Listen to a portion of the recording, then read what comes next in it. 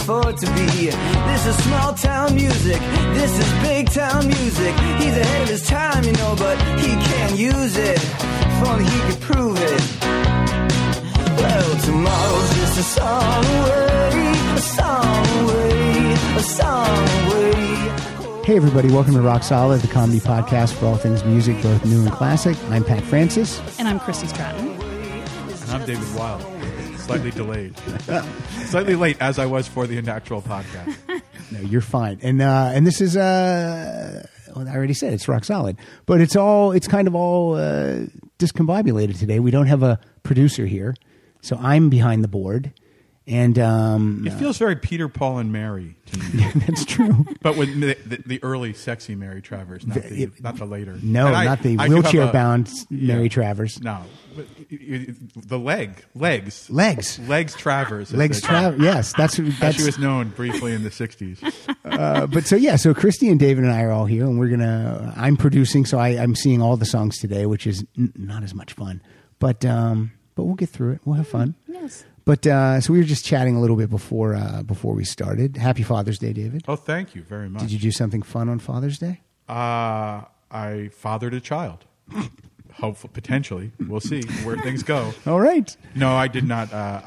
My wife and my younger son did something for my Father's Day that was the greatest gift you could ever give me, which is they cleaned my closet, not metaphorically, literally cleaned my walk-in closet that has been literally a crime scene for years. What is it? Nice. No offense, because I wear basically the same thing every day. But every time I see you have a black T-shirt on. So what's in that closet? Some are gray.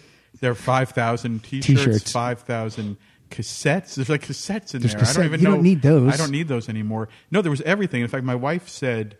This is a true story. I think I may have told this before on some podcast, but absolutely true that at one point our house was the alarm went off and the police came in to check, and they went to my closet and they said, "Ma'am," they called my wife and said, "We found where they must have broken in. Your husband's this closet is a shambles." And they go, "No, that's what it is." And it's been like that for about a decade. And I was busy rearing children. I didn't have time to clean a closet. But my wife said she made a real decision that it was more important to clean the closet than to stay married, because she thought, I'm going to find something in there that will be so disgusting that I cannot stay married to this man. I think she was thinking of more pornography or a really bad album. I don't know what it could be. A receipt from some place that I might have gone. Oh, that I were that interesting. And she said the only thing she found was a yogurt raisin box, like a mini box from probably 1997. That was as bad as it got. So we're still Did they just organize? They didn't throw stuff away because they couldn't do that, could they? They threw some stuff away, but I wouldn't. You wouldn't even know. I'm not a hoarder in the sense that I care. I'm just a slob. I'm just a pure out and out slob. So you're not emotionally connected to some of that stuff that was. I'm not even emotionally connected to my family. Okay. I'm just no. I am emotionally connected to them, but I am a slob. Like I realized it. I just went back to my prep school reunion, which was a really emotional journey. It was I hadn't been back Tears. Decade. It was. I cried the entire time. No joke. I listened to your Father's Day show, and I was really happy. And I hope you'll not misunderstand this. Sure. I was happy that you had a fucked up childhood too. I just don't get along with my dad that well. He's kind of a. No, it was very Springsteen. Your discussion with him. It was sort of like a slightly less. Here's the thing with my brother. When this microphone's not on, my brother feels exactly the same way as I do. But when the microphone's on, he's like, "No, Pat, I don't know." I'm like, "No, what are you doing?" So crazy. No, but I had this moment where I drove, and they asked me to speak as the sort of keynote speaker of a reunion, and I've not gone back to any school or anything I've ever done. I just don't. I'm not like not like Don't Look Back, Bob Dylan. I'm simply. I have some sort of fear. It's a much more wimpy version of it. I just don't want to deal with any of that. But you're successful, so you go back. You can't put I in people's didn't know faces. I was successful until I got there. I have to say, but it was it was a great experience for that reason, for many reasons. But the moment I'll never forget, and excuse me for taking so much time on this, but like I drove down this road to Windsor, Connecticut, to Loomis Chaffee, and I had this total epiphany about fathers and sons, which was. Because I was in Nashville 2 nights before doing a show arrived here for my son's high school graduation. When you say doing a show, what do you mean by that? I was a producer on the CMT Music Awards. I like how he just throws it. No. Doing a show. I was doing, it sounds like a Barry Williams. Like I was doing a slapstick or vaudeville. But in any case, I worked on a show that was got here, went to my son's high school reunion, spent a whole night with family, got right back on a plane and went to this reunion. And then I found myself in a car driving down the road to this school and seeing the school sign for the first time in 3 decades. And I literally started crying as I was driving. I've never done this before. Just instant flood of tears. And I'm like, what is happening to me?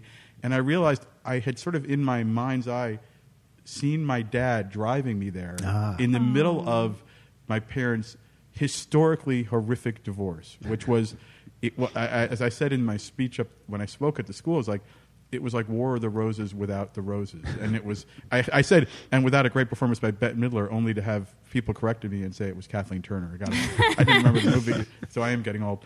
But yeah, it was amazing. I ran into my high school girlfriend for the first time in 3 decades, and she was more beautiful than ever, which was amazing. Like, it made me feel much less old that it was like that I could still have a hot ex-girlfriend. And my wife was impressed because she refers to my ex-girlfriends as the lesbian and the South African, neither of which she's impressed by, but she said, this one's cute. When I went to my 30th high school reunion, high school, not college, 2 summers ago, my wife is very attractive, and she walks in and she was like feeling great about herself because a lot of the women weren't keeping it together. Right. And then she's like, I want to meet your ex-girlfriend. I want to meet your girlfriend from high school. Her name's Mimi. And when Mimi walked in, my wife was like, oh boy, here's my competition. Because Mimi lives in, like Boca Raton, and she's kept it all together. And I was like, all right, well, I guess I feel. Game on. Yeah, exactly. Oh no, it was fantastic. And what was great was actually to find that you still are who you are, and you still love who you love, and you're still kind of attracted to what you're attracted to. Because everything happened in a few seconds. Everything that had happened then happened again. Like, I went from this tearful mess of a kid to running into this ex-girlfriend at the end of the speech, which was fantastic. My journalism teacher, who had changed my life, this amazing woman, came from Nevada and to hear me speak, and I had no idea. These parents who had sort of taken me in and been pseudo parents to me showed up. They were 85 years old. Wow. And they showed up, and then the great moment, of course, I'm not that deep. Those are nice things if you're a deeper person than me. The nice part was at the end of it, 2 of the hottest blonde chicks from the class showed up and tried to get my attention, and my old girlfriend said, hold on, forget it, I'm taking him, he's going with me. And we just went for a long walk, and I was like, this is great. Your wife was not with you at this event? Well, we've had a change in that. No. My wife was with my son and my family. Gotcha. And yes. No, and I went alone, and I think I wouldn't have had as emotional. I'm glad I went alone, because I again, if I was ever going to do a reunion, I would definitely go surrounded by my cute wife and my adorable kids. But no, I had to go alone, and it was great. It was fantastic. I cried literally for 2 days. I was crying all good tears. Let me ask you this, because no one's ever going to ask me to give a speech. But when you're supposed to do a speech, how long? What is the right amount of time for you to give a speech? It was interesting. They asked me to speak for an hour, and boy. I write speeches for a living. That's one of the things I do, and I don't want to write a speech for me for a living. But I did something which ended up working out wonderfully. Which I didn't have any time to prepare. I didn't want to prepare. But I had been asked to speak at my kid's school for a fundraiser. All the parents at my kid's school I am the least successful by far parent at my kid's school because it's so expensive. What is the school? You'd have to be. But I was asked to speak for a fundraising weekend event or something. And it was I was on opposite Matt Weiner speaking about Mad Men and Phil Rosenthal, who's one of my best friends, speaking about Everybody Loves Raymond. And then me. And I'm like, my wife said, who is going to come hear you? I said, I have no idea. So what I did was I made a name drop menu, which was a list of 100 people I could tell a story about. And then we handed it out, and I just answered. People picked who they wanted to hear a story about, and I just off the top of my head told my best story. Good idea. That's fantastic. And I thought, I'll do something like that. And I wrote a little legally vetted, prepared statement about 2 paragraphs, 3 paragraphs, just thanking the school for changing my life, and then reflecting a little bit on why I cried on the way there. I wrote that on my phone and read that off there. And then the rest of it, I just at the last minute realized I'll just tell stories about all the people who I used to listen to when I was a student there in high school, like who were my heroes. And weirdly, all my heroes except for John Lennon I've met. And so I have stories like I went through Dylan, including the story of that he owed me money because I wrote a treatment for him in 2001, never sent him an invoice, and then literally 2 weeks ago wrote his managers and said, Bob owes me, and I need 4 tickets to see him in Rome at an opera house. He's playing this outdoor ruined opera set in Rome this weekend, and I'm going to take my wife for her birthday and my kids, whose one of them is named after Dylan.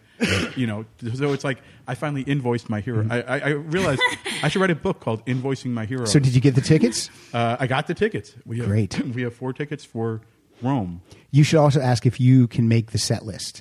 I would like that. I could do a good job of that. This is good practice. It's so funny. You're going to be. My wife and I are going to be in Rome in the second week in July. I'm thinking of going to Rome with your wife as well. I haven't seen her on the social. Should probably have more fun. I am entertaining. So now, so that's an amazing Father's Day weekend. Oh, I'm sorry. And the reason I mentioned that was a mess because even that one night, I spent one night in the old dorms, and I took a picture of my dorms, and it was exactly like my dorm had been then. I didn't even have anything with me, and I managed to make it a complete sty. It's just who I am. And Christy, what you have your web series is going to debut soon, sometime in July. Yes, it's happening. I'm excited. Great cast, and I followed a little bit of it. Yeah, no. The male and female lead are Diedrich Bader and Janet Varney. Friend of the show. Oh, because I listened to this show.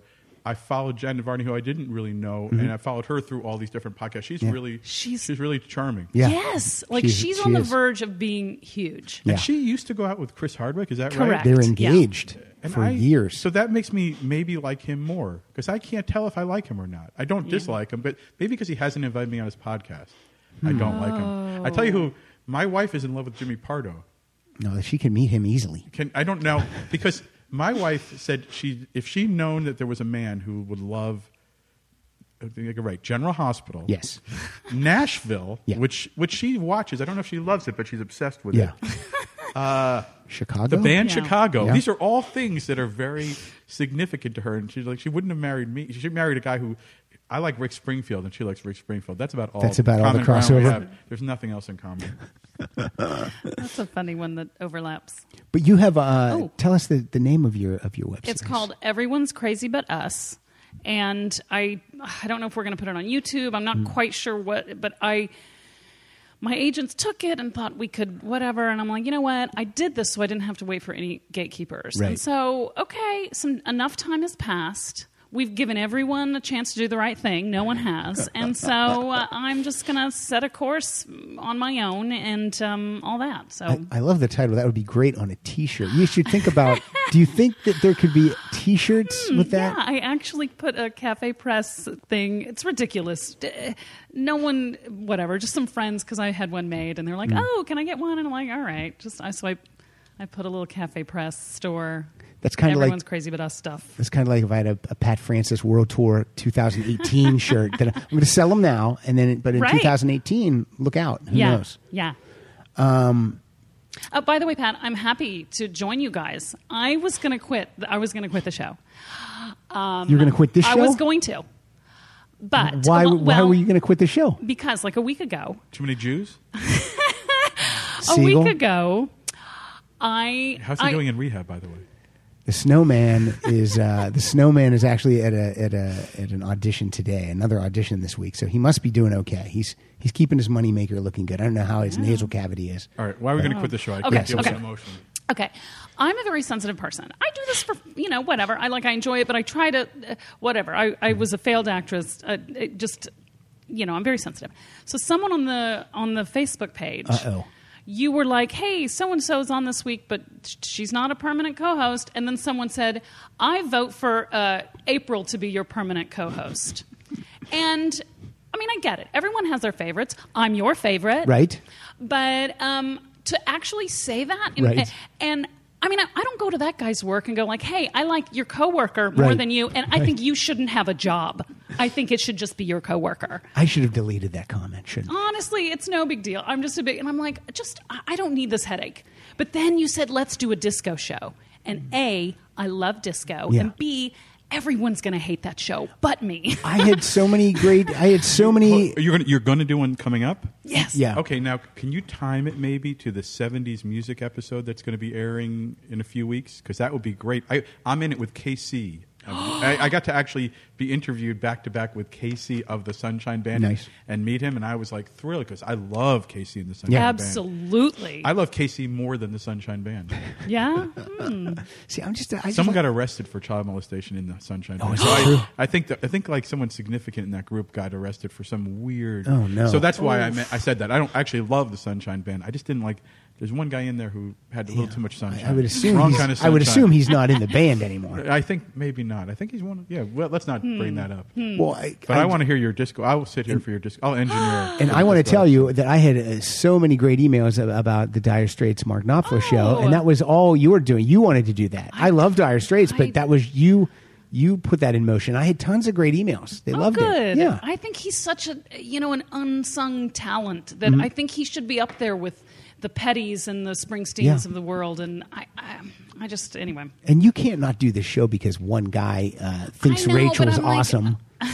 Hey, Rachel. There you And go. I just she called her is- Rachel. She God is awesome. damn it. Why do I won't- always do that? I won't argue with how April. awesome she is, but I was like, oh, okay.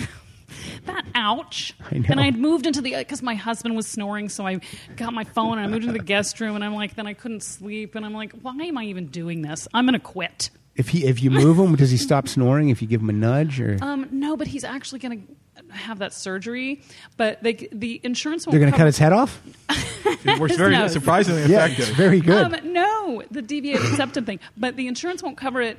You have to say you have sleep apnea. I thought you meant divorce. That surgery where they take half That's off. not. That's they take not. half off. That's not cheap. That surgery. But anyway, so I had to strap him to this thing. Well, that was actually recently, and it Okay. didn't work, and the sleep and whatever. But yeah, and it was just so. Here I am with the phone glowing, and I'm like, and I couldn't. Whatever.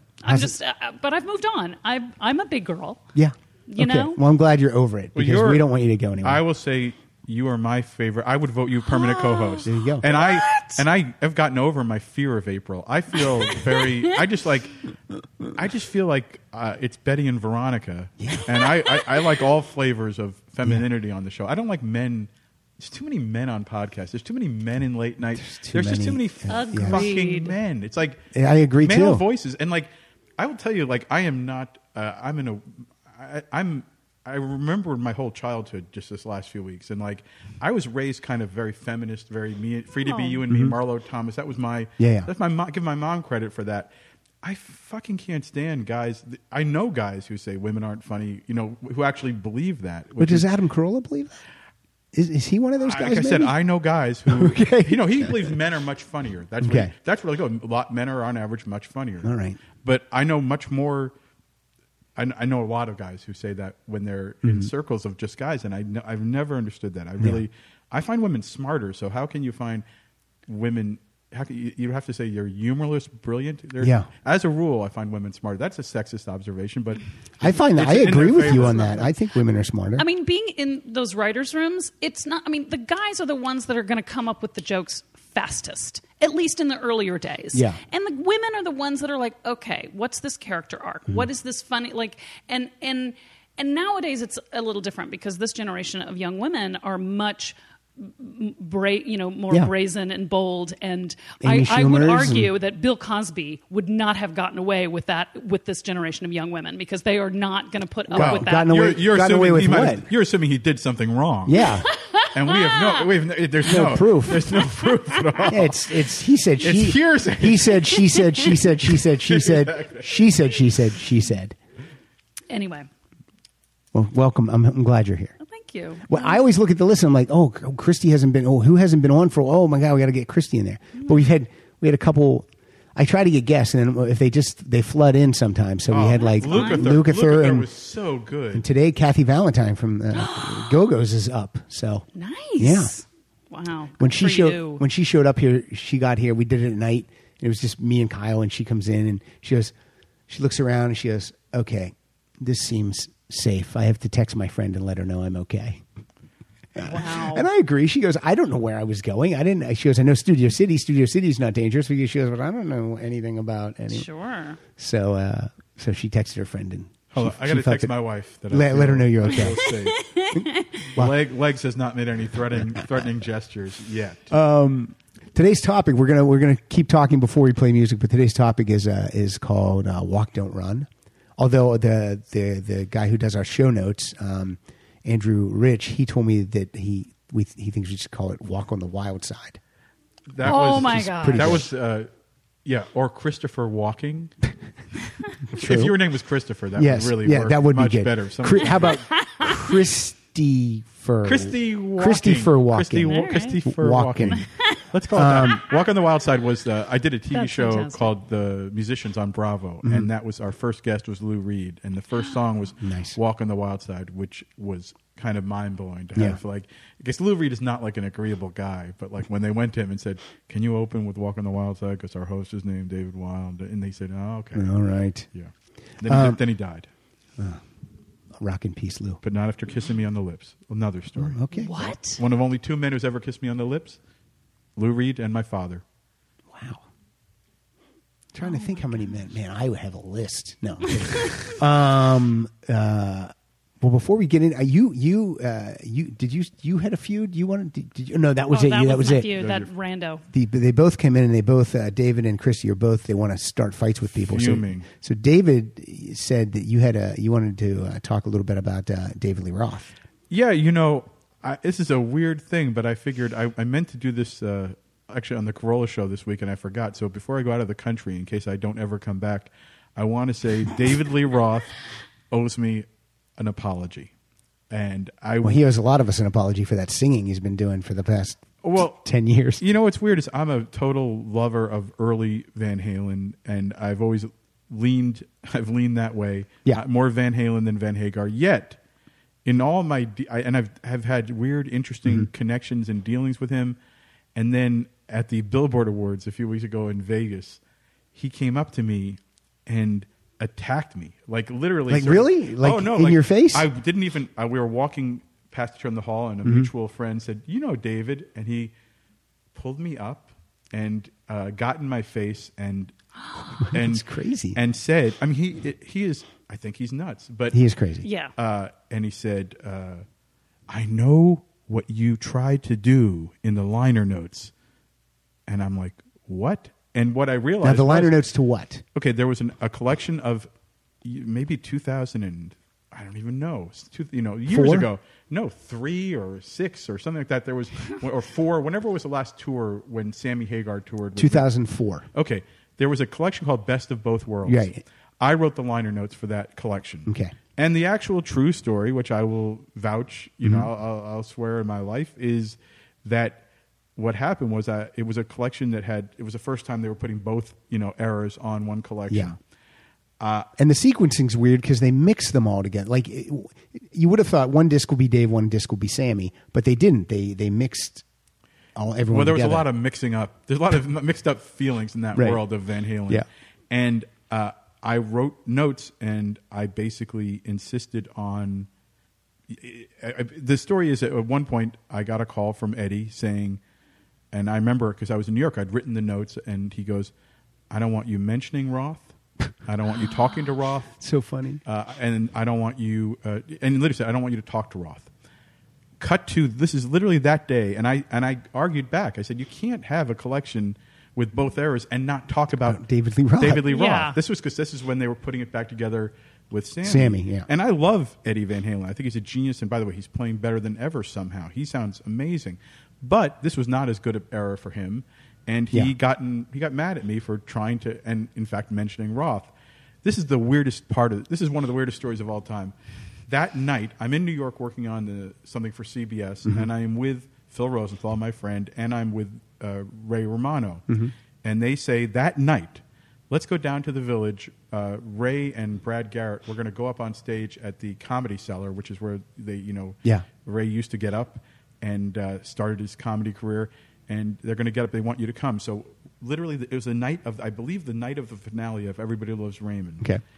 We drove into the Village, and they got out, and it was like, the Beatles getting out in Liverpool. It was insane that, the night of the finale of the show, they're walking into a club, got up and did comedy, and afterwards they went upstairs to I guess the place that Manny Roth, David's uncle, used to own, and it was like they used to get paid for the club in chicken wings. So literally, I'm there at the table with the cast of Raymond and me, and I at one point thought, I'll give them their space. I'm going to go up to the bar and have a Diet Coke because I'm not man enough to have a real drink. And I'm sitting there, and David Lee Roth walks in and sits next to me and says, "How are you doing?" So, and again, what's weird is then he was nice, right? And not knowing, and I didn't say anything. I didn't really get into a conversation. I didn't tell him that I'd just been ordered that day not to talk to him. But the absolute truth is, I sort of fought the fight to say you have to mention Roth because I love that stuff and I'm not going to ignore it. Sammy Hagar, I will say, true. I don't know him well, but I gotten to know him a little bit. He stood up for me and said he's right, and he also said, "I love what you wrote, your notes, and I'm going to." And I had put, I think, "Best of Both Worlds," which is a Van Hagar song, right? But I thought as a title for my little thing, it was a good title because it was the best of both worlds. Yes, and that's what they ended up calling the collection, and so I think he liked that too. Yeah. In any case, I had not thought about this another moment in the Why preceding Why years would you?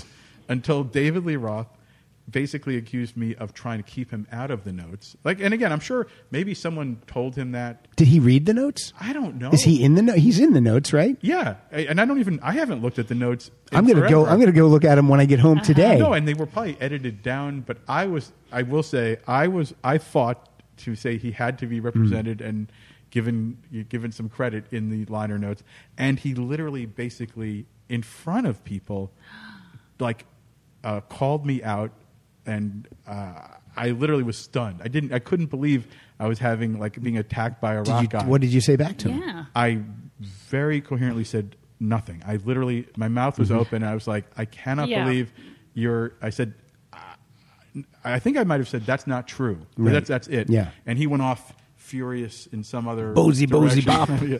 And I love the guy. I was actually, he had a radio show after Stern, yeah. and I was there was a segment until he got fired or got pushed out or quit or whatever happened.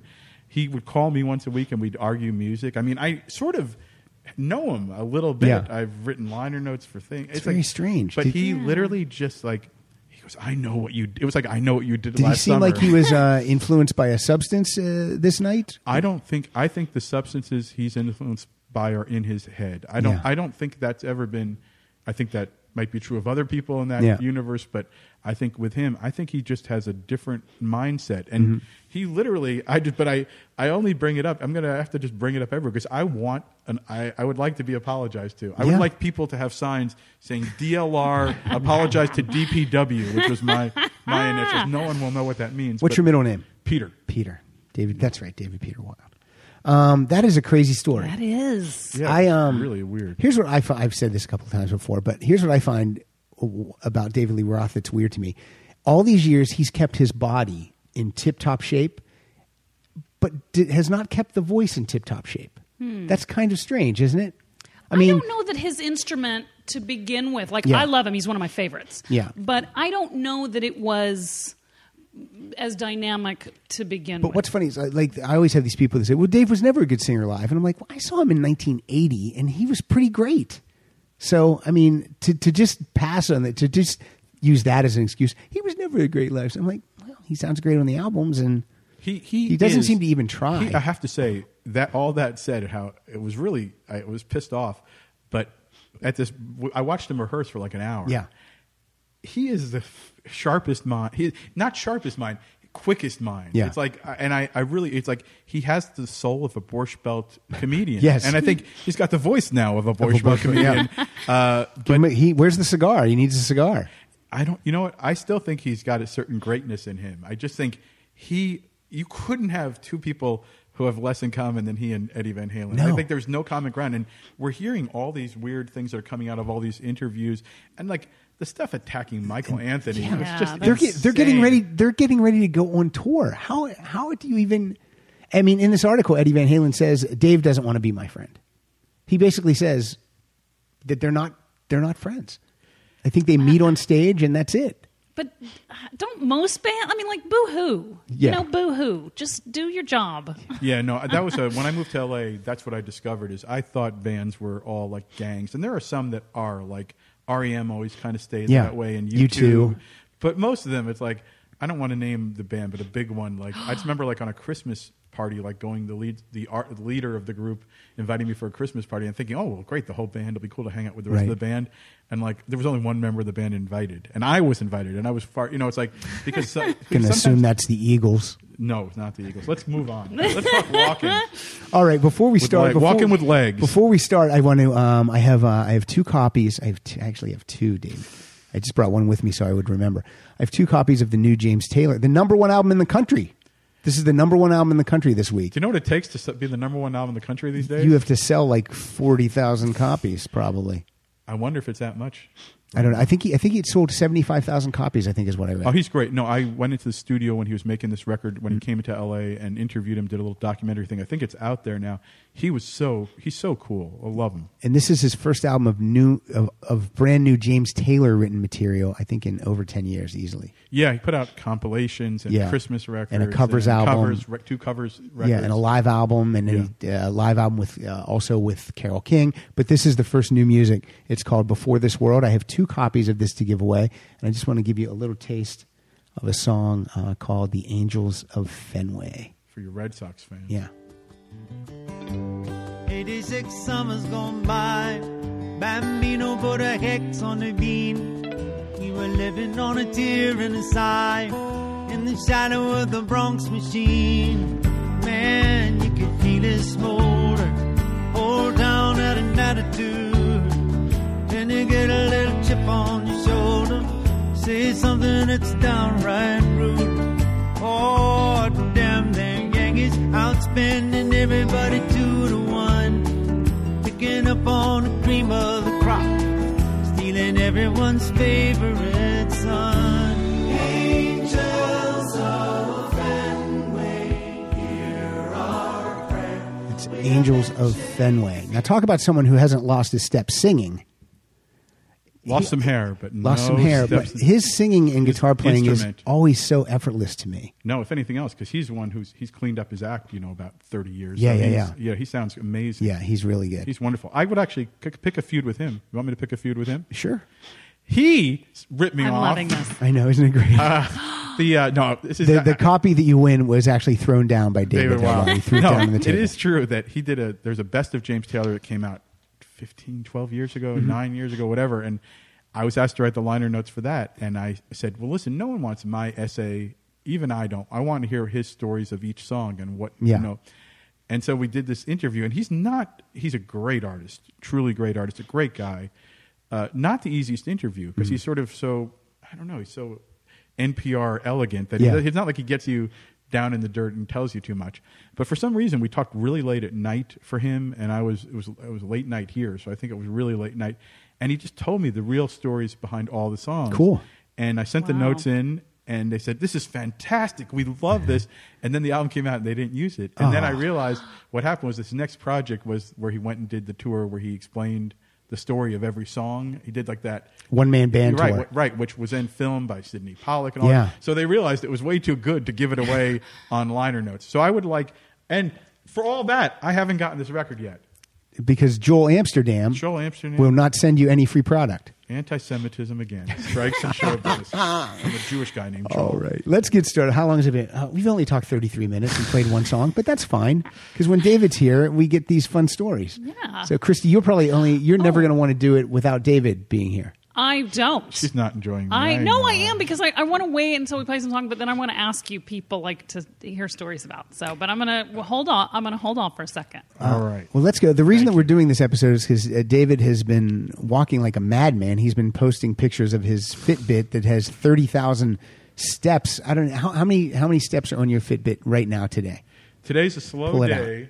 I'm going to pull mine out. Okay. Mine's not as accurate as yours. Today's very slow because 15,734. That's slow. 15,000. I've got 1,500. Okay. I didn't even walk from the car to here. My wife carried me into the studio. But I will not go to sleep before it says at least 25 because I got to I'm going to be on a plane for 12 hours. That's going to really hurt me. I need to keep I've tried to keep the daily average for at the end of the week. I give you a daily average.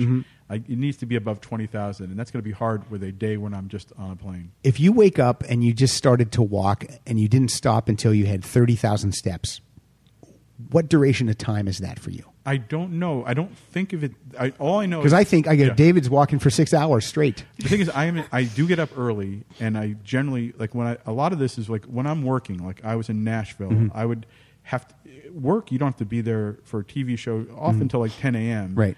So I get up at like 5 naturally, 5:15, 5:30, and I just would walk, and I walk for 2 hours, whatever it is, and I won't start work. I try not to start work unless I have 10,000. So I try to get 10,000 before 9 or 10, and then I have a good start. But it's a psychological. It's had a huge impact on my life. You know, it's funny that we're doing walking songs because I've never put together a playlist of songs about walking to walk to. I mainly listen to podcasts. I listen to this show, Corolla, Marin, the others. Yeah, all the stuff. I find those make an hour and a half. The big three. Quickly. Yeah, the big three. And Pardo from my wife. The big four. I have to listen to Pardo so that I can know what my wife loves in a man. I have another question for you. Yeah. You wake up tomorrow and your Fitbit is not working. Do you immediately go and buy one before you even start your day? Yes, I've had that. I've had batteries that die. I've had like the head tech of the Grammys trying to fix my battery. Yeah. With like literally interrupting production to try to fix it. I had when I went to this prep school that I mentioned earlier the last week. It died for some reason on the plane. This has never happened before.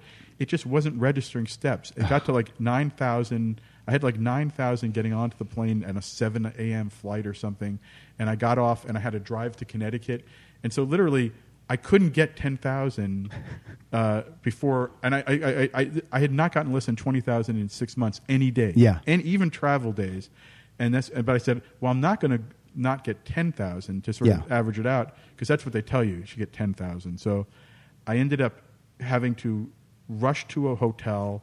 I checked into a hotel, did a Google search to find out how to fix it, how to reset it. I reset it and got it. That was good. And then I walked out and I realized because I don't switch the clock, I had till 3 a.m.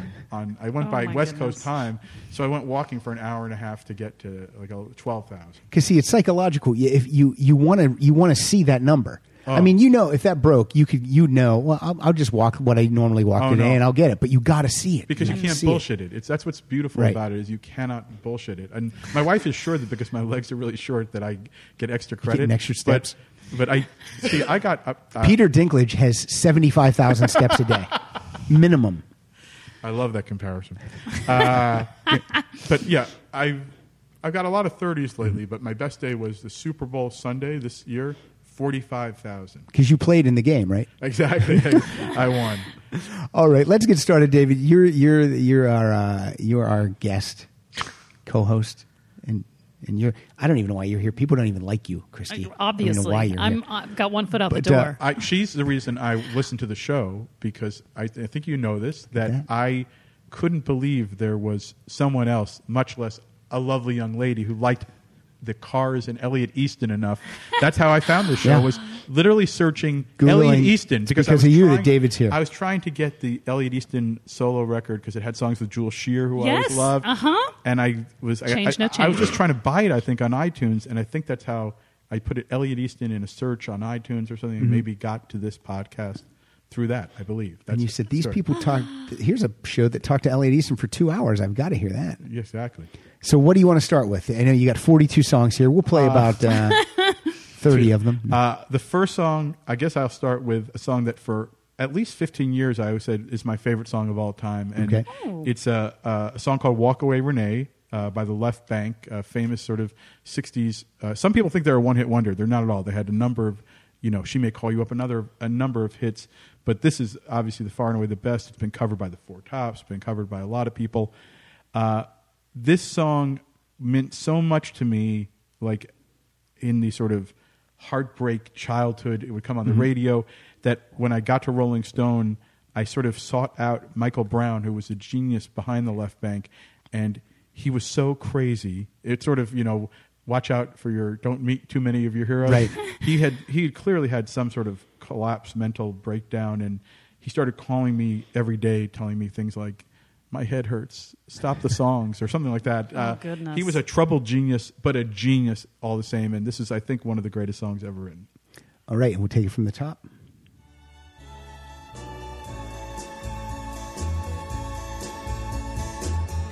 And when I see the sign that points one way, the lot we used to pass by every day, just walk away, Renee.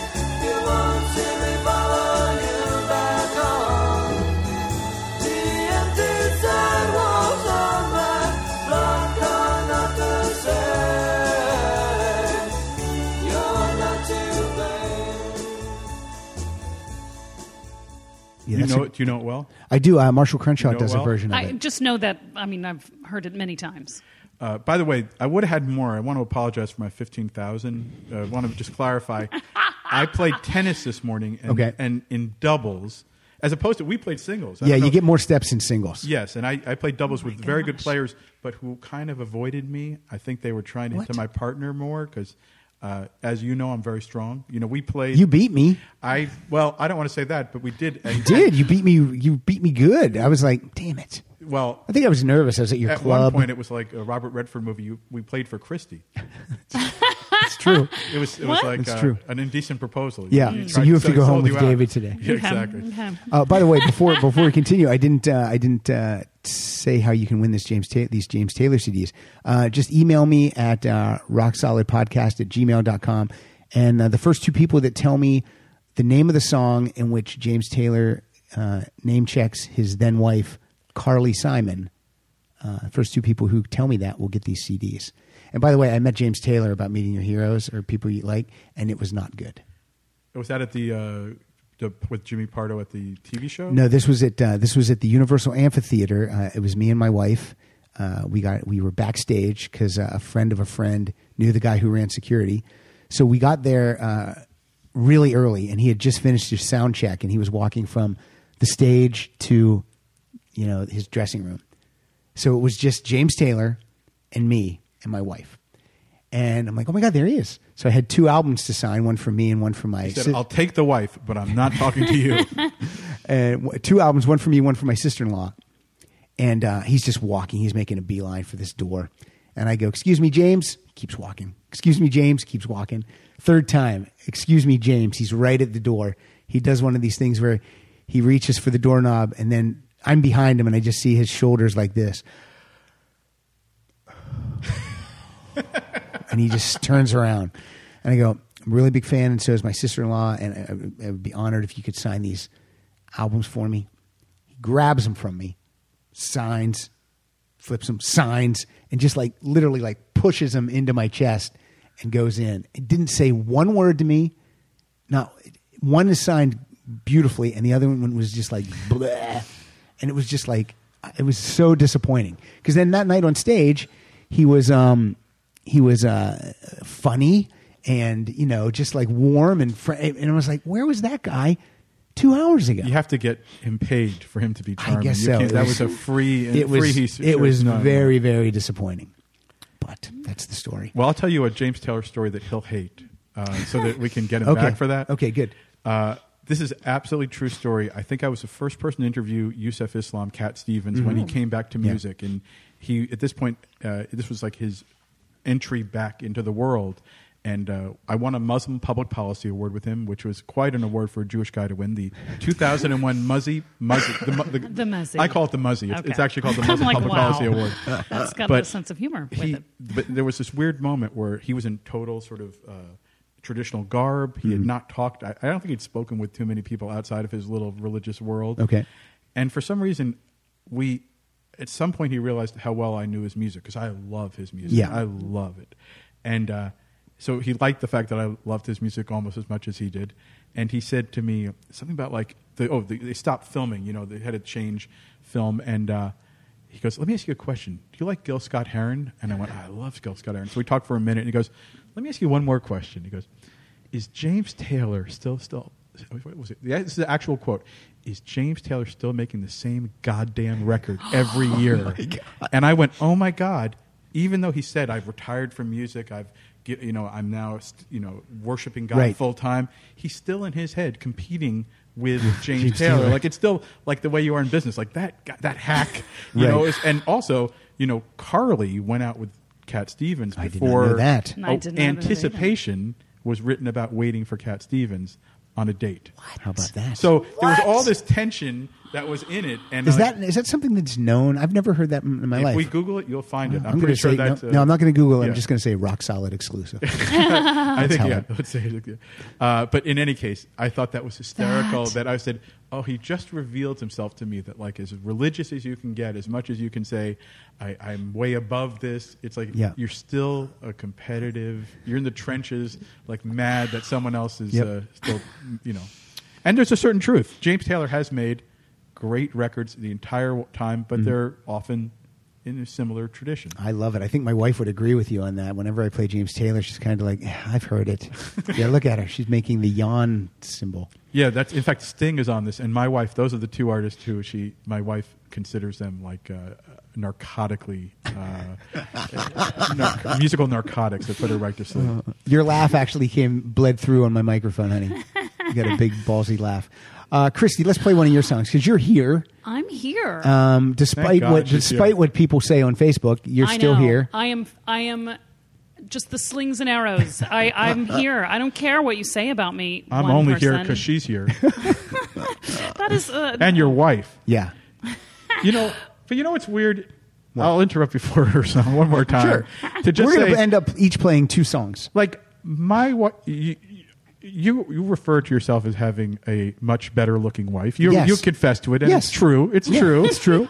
But the gulf is not as big as my wife and myself. In that, I'm not saying whose wife is hotter. I think they're both beautiful women. Yeah, but they kind of look similar, don't you think? Yeah, believe me, in my mind, I think about that a whole lot. But the thing that's interesting is, like, I am not allowed to tweet pictures of my wife. I know that. I think there have been like 2 or 3 exceptions when, like, Steven Tyler tried to make out with her at the Grammys, and then recently she got weak, I think, because our son was graduating and all that, and she let me tweet a picture. I put one on Facebook, which from the Dodger game. From the Dodger game, exactly. And like the feedback you get, which is like.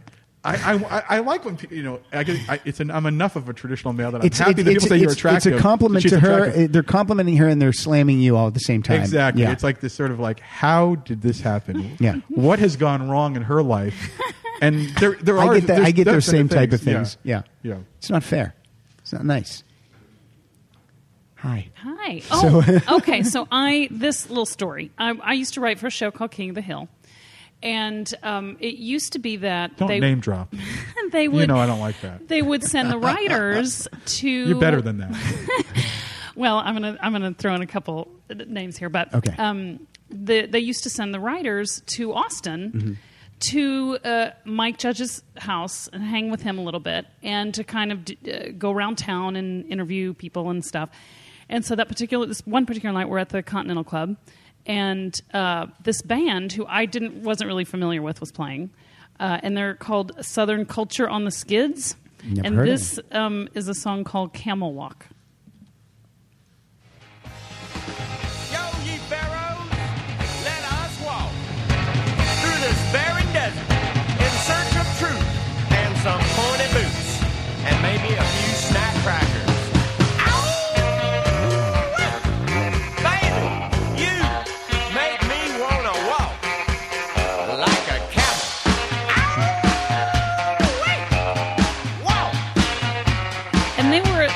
Super fun.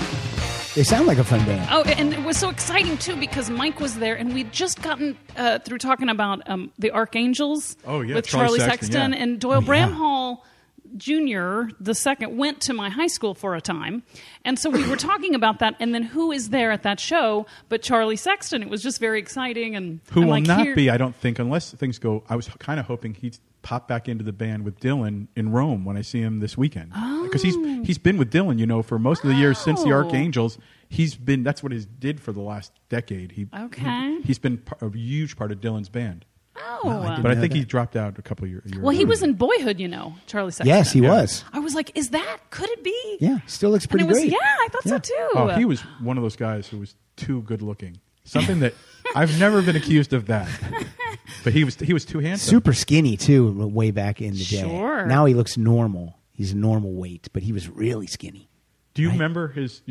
Are you both Beat old So enough to Lonely? be So Pictures for Lonely? Pleasure. Yeah, really good stuff. Absolutely. And I remember Holly Knight coming on my radar about then because she had some songs on a Cheap Trick record, and I think on that record, and I just don't ever know who. I'm assuming Holly Knight is a woman. Yes. Yeah. Okay. I don't assumed know. that, and it went well. Yeah. Do you have any Holly Knight No, I stories? have no Okay. Holly Knight. 50 minutes, 2 songs. Okay, so I'm gonna play. See, now I don't know what I was gonna play. I was gonna play "Evil Walks" by AC/DC, Nice. but I'm not now because I don't know if I'll get through all my songs. So I'm gonna play. I'm gonna play a guy. I think David. I think you know this guy. This is. I'm going to say yes.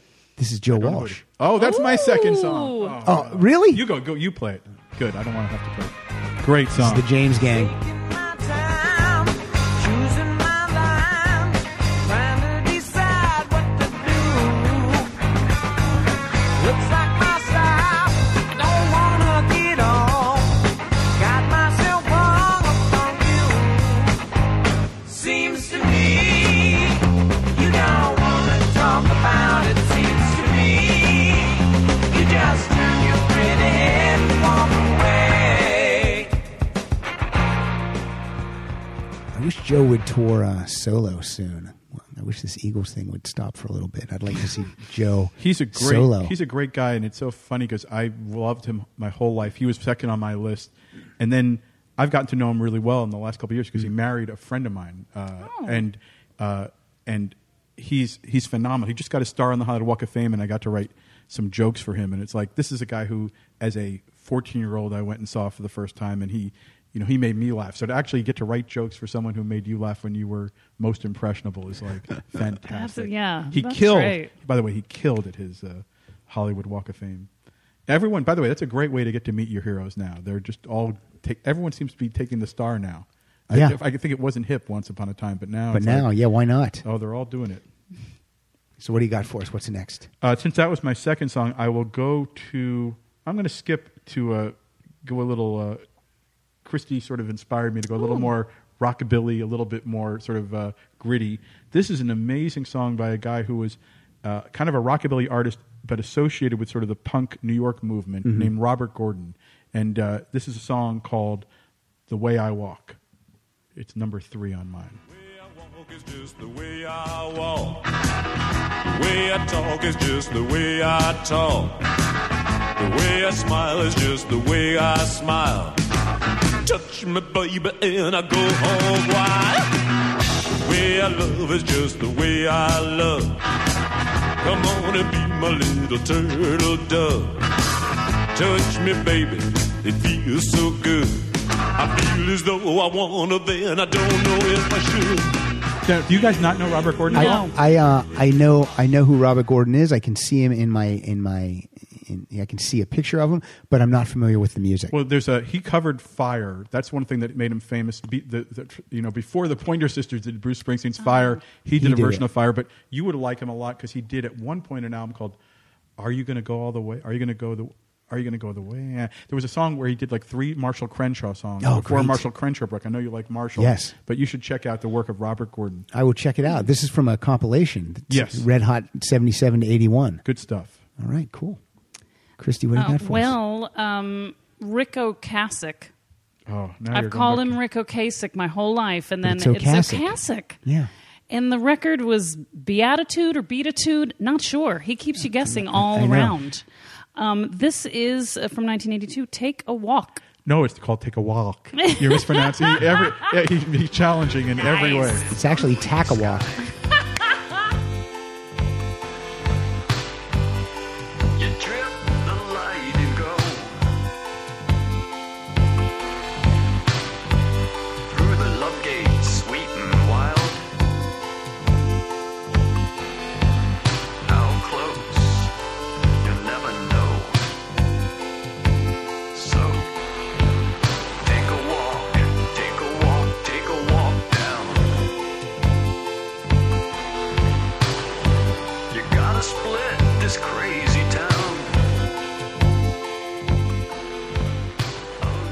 I'm just choosing when to when to good. fade them down. That's good. That's meant to. This show helped sort of reignite my passion for the Cars, and Yes. I mainly listen to podcasts like this one on my walks, but I do then I random shuffle. Like once I get through a podcast, Okay. then I end a walk with music, and one song that's somehow on my phone that I rediscovered my love of it is "Heartbeat City," such a great song. There's like a It lot of is stuff that such a has great there's a song. lot Yeah. of, there's a lot of synths that don't have a human feel, but that has. That somehow the synthesizer there has the beat of the human heart. I think it literally, maybe he sampled Greg the human Hawkes? heart. It's so beautiful and so powerful, and it still sounds great. There's nothing dated about it. It's really remarkable. When they played that, a few years ago, when You both saw the tour? Or We no, you did. Yeah. I think I remember you Yeah, I got. talking about it. I have Beatitude autographed. I got it signed that night. You did, Yeah. But when they played Heartbeat City in particular, I mean, they were all a little rusty and without a bass player Right. and all. Yeah. But when that song, like, I wept. I'm like, this is. I'd forgotten how great it is, and that record there was some kind of super poppy whatever, but that just cuts through it all. And I mean, David, how are you and I going to get them into the Rock and Roll Hall of Fame? Yes, really. I mean, Are I'll you help. still on the voting I committee? vote. I don't nominate. I vote. So I Okay. get the ballots, but I'll fight the good fight. I was at Rolling Stone last week. I will go there and mention it again. I'm mean- surprised they haven't been brought up recently. Oh, never. And I'm like, Joan Jett and the Blackhearts. Bye. Are you? Bye. Where are you going? Because our conversation is so fun that you're listening to us and not. I didn't mean that you're not as hot as my wife. I just meant I'm less hot than your husband. So don't please be misunderstand.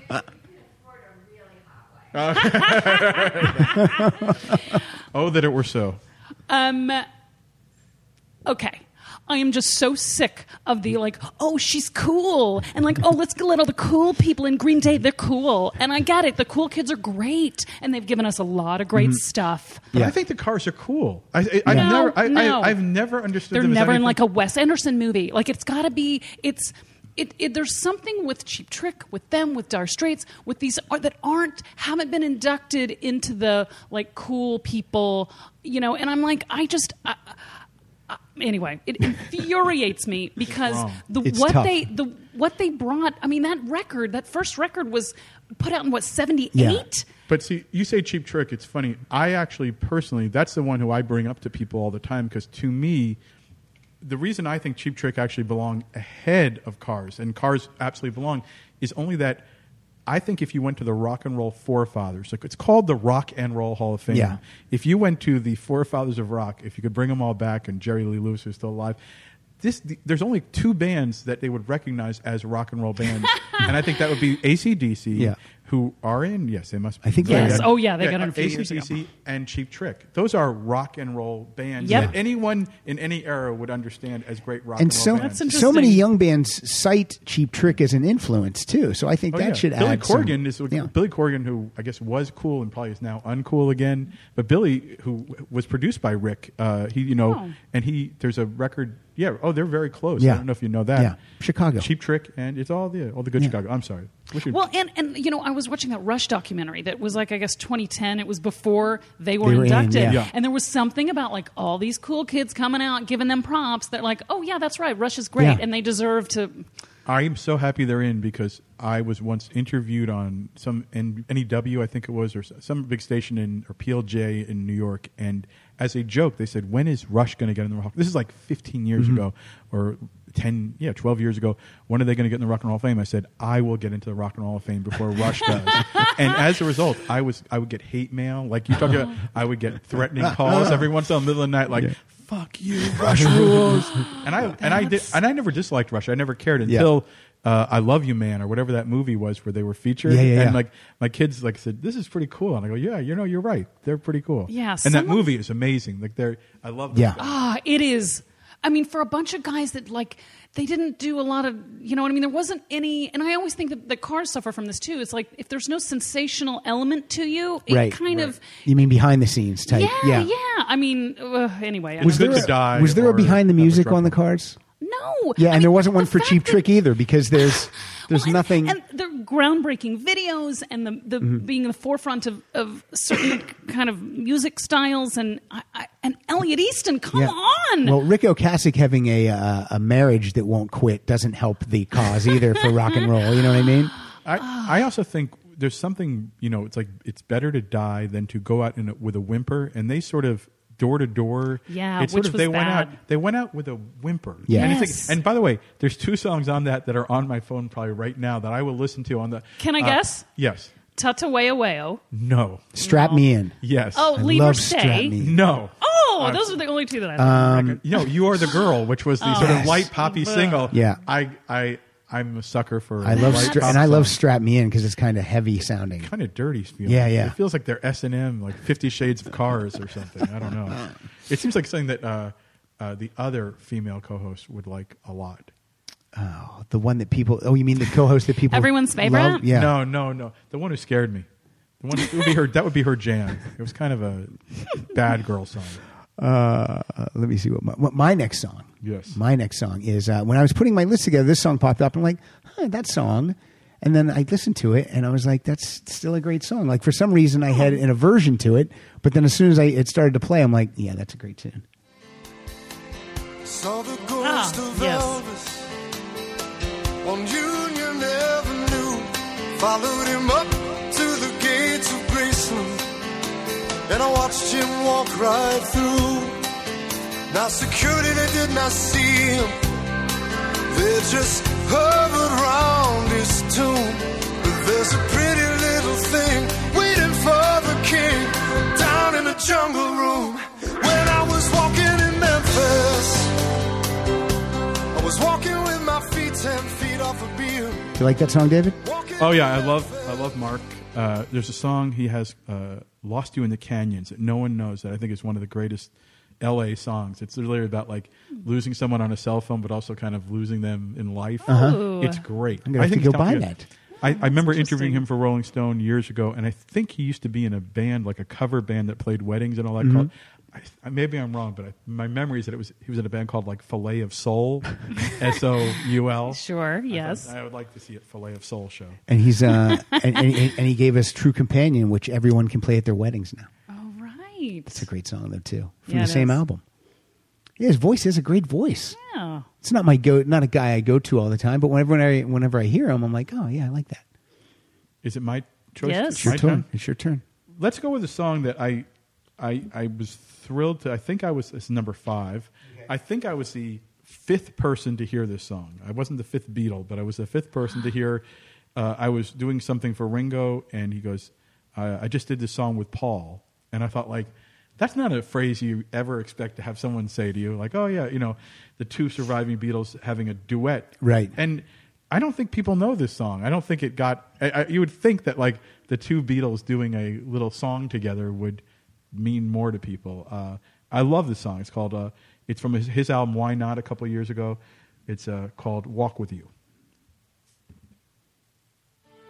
A couple of new artists for you. A couple kids, promising kids. Yeah. A couple lads from Liverpool with See a what they lot got. of promise. They're going to the toppermost or the poppermost.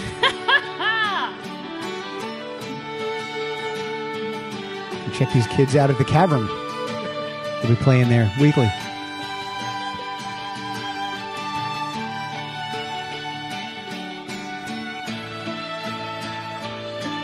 No man is an island who has been in love, bringing understanding every push and shove, just as fundamental as the stars above. Tis benefiting every hand in glove. And you tell me it's a cold day in hell when you surrender for love and the chance to remember what we have to hold is more silver and gold. When I walk with you, when I talk with you, everything will be fine. When I walk with you, when I talk with you, everything will be fine. Do you think there's ever a chance that Paul and Ringo would do a tour together. No, I don't think. I think that I think where they've gotten is amazing and great, and I think getting them, having worked with both of them in recent years, like getting them to do things is not easy. It's like they have to make choices, and I can't believe how much Paul works. It's unbelievable. And how have you gotten to see him in concert in the last 5 years? I've not seen him. The guy, you did. You told me I was like, you said oh my gosh, show, I'm about to like. Yeah, you were going to fall He asleep. has more It's too stamina long. than me. You said the show was too long. Yeah, it was. No, it's amazing how much he gives. Like, it's unbelievable. Well, he probably if he really steps back, he probably thinks it's probably many people here that have never seen a Beatle, never seen me. And maybe we'll never get a chance to come see me again. And how long do I have to do this? So let's really give it. He's got to. I'll go by the hot wife theory. He's got a relatively new, young, hot wife. He likes to show off for her. That's my. Oh, okay. That's what you mean. He likes when she sits in the audience and is impressed by people going crazy. I think he also has a shit hot band. I mean, I think part of it is Ringo.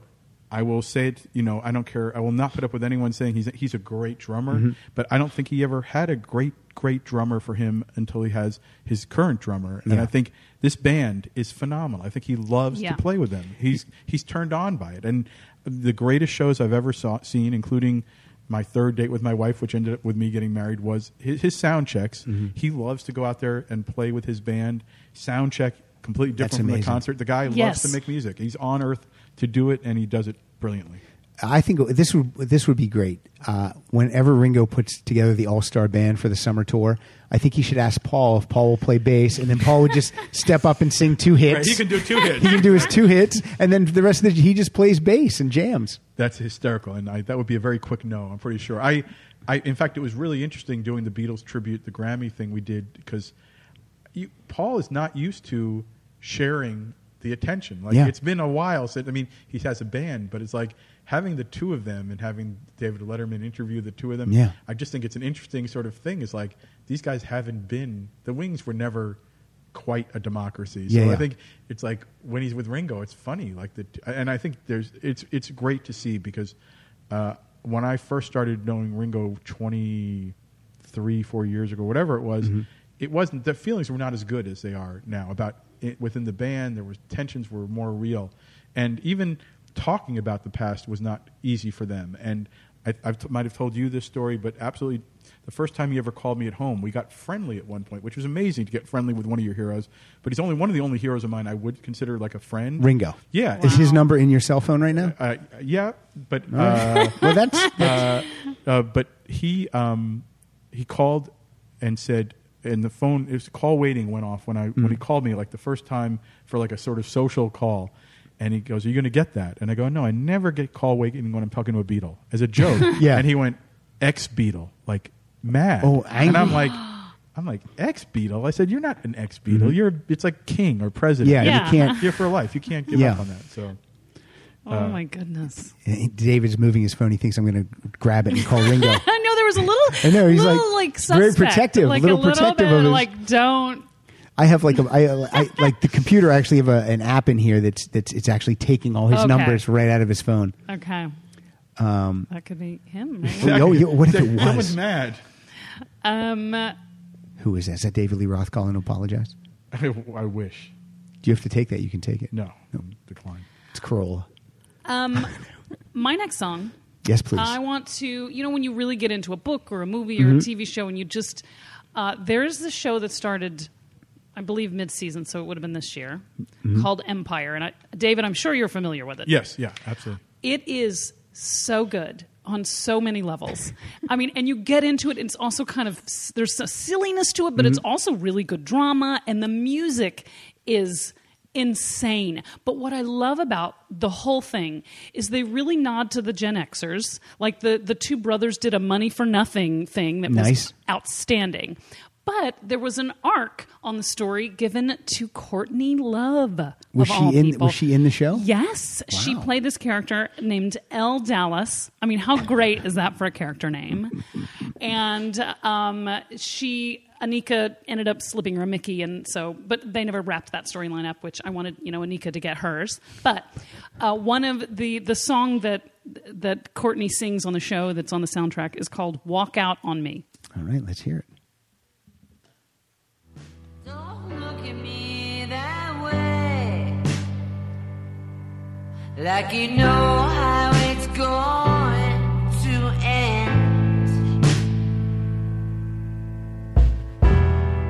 'Cause I'm too tired to be honest, and I'm too hurt to pretend. Darling, someone's will I meant. Walk out on me, walk out on me. See you for the last time. Walk out on me, walk out on me. Giving you a life. I would have never guessed that was Courtney Love. Yeah, and she played this character that like Cookie represented in the early days, and like she couldn't get her act together, and it was just the whole show. I just love it. She is so. I'm a fan of her musically. She scared me every time I've dealt with her. She is. I bet. The one of the worst moments of my life was interviewing her. A 15-minute interview I needed. Total. We were doing an issue on American icons or something, special issue of Rolling Stone, and I just wanted to talk to her about the American Blonde, like basically ask her about Marilyn Monroe and her in the iconography of that. Madonna. 15 minutes. Madonna, her sort of Jane Mansfield. Yeah, exactly. But that's a 15-minute phone call. Right. She was in Paris or wherever recording an album. She kept me on the phone for 5 hours talking about everything else. Ed Norton's personal physiology. I don't even know what. Oh my goodness! Like, it's just sort of one of these things where, like, but you couldn't get her off the phone. She's a very hard person to stop. And at one point, I had a car coming to pick me up, car service, and my wife I was in my garage, and I think I did this interview started at like 6 a.m. and I had like a 10 o'clock pickup to go to Nashville, and my wife is at the house part of the garage yelling at me like, "There's a car waiting for you," and Courtney Love is saying, "Ed Norton's a bastard," or whatever she's saying. And I just felt like I'm between two crazy women being yelled at, and I can't do anything about any of it. Waiting for my 5 minutes about Marilyn Monroe. Really, 5 hours? Or you're exaggerating? No, it was like 4 or 5 hours of a crazy. Are you talking at all? Or are you just listening? Mainly listening. I'm not too shy about talking, right? But you can't get a word in edgewise with her. Wow. My turn. It's my turn. Yeah. I'm going to play a song. I'm going to play an album. I'm going to play a whole album. Awesome. I know it's not fair, but I'm going to play a whole entire album, start to finish. No, this is from the Babies' last album, On the Edge. Mm-hmm. I love the Babies. This is a song probably not a lot of people have heard, but it's called "Turn and Walk I could Away." sing every word of this song. Yeah. I love this song. Probably people at this table will know it, but I don't know about other people.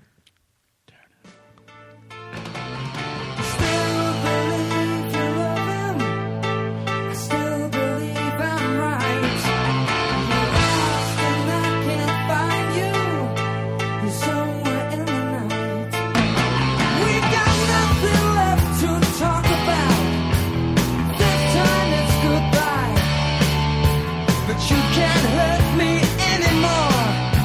I've no more tears to cry. Walk away. Gonna do our best to start again. Walk away. We're gonna turn our backs on love and walk away. Did you have him on the show? I had John Wayne. Yeah, I did hear. That was pretty early, right? Yeah, he really took control of that interview. That he was very hard to steer in the direction I wanted to go, but it was still great because I love him so much. It was a great interview. Have you seen him live in like the last 5-10 years? I have, yes. Maybe 10. I think I saw him open for Rick Springfield. I think it was a double bill with at the my Universal wife. Amphitheater. Universal Amphitheater. I was there, yeah. Oh my God! And I went backstage afterwards with my wife. I think we. Just I didn't, but we went from behind, and like my wife was just like, because there are two guys, yeah, who still, and they look great, looking. Like, yes, he looks amazing. Like John Waite sounds and looks as good as ever. And yes, I don't know if this is true, but I love Alison Krauss. I don't know if you like Alison Krauss, but like Alison Krauss, I think, must love the same like music we do because Yeah. I think she went through like all the lead singer guys. that I she think she could sing dated. I think she dated John. I think they were engaged. Right. I don't Yeah. know. And they did a Oh. duet, and I'm like, I think they were doing a lot of duets. If you Yeah. know what I mean. And then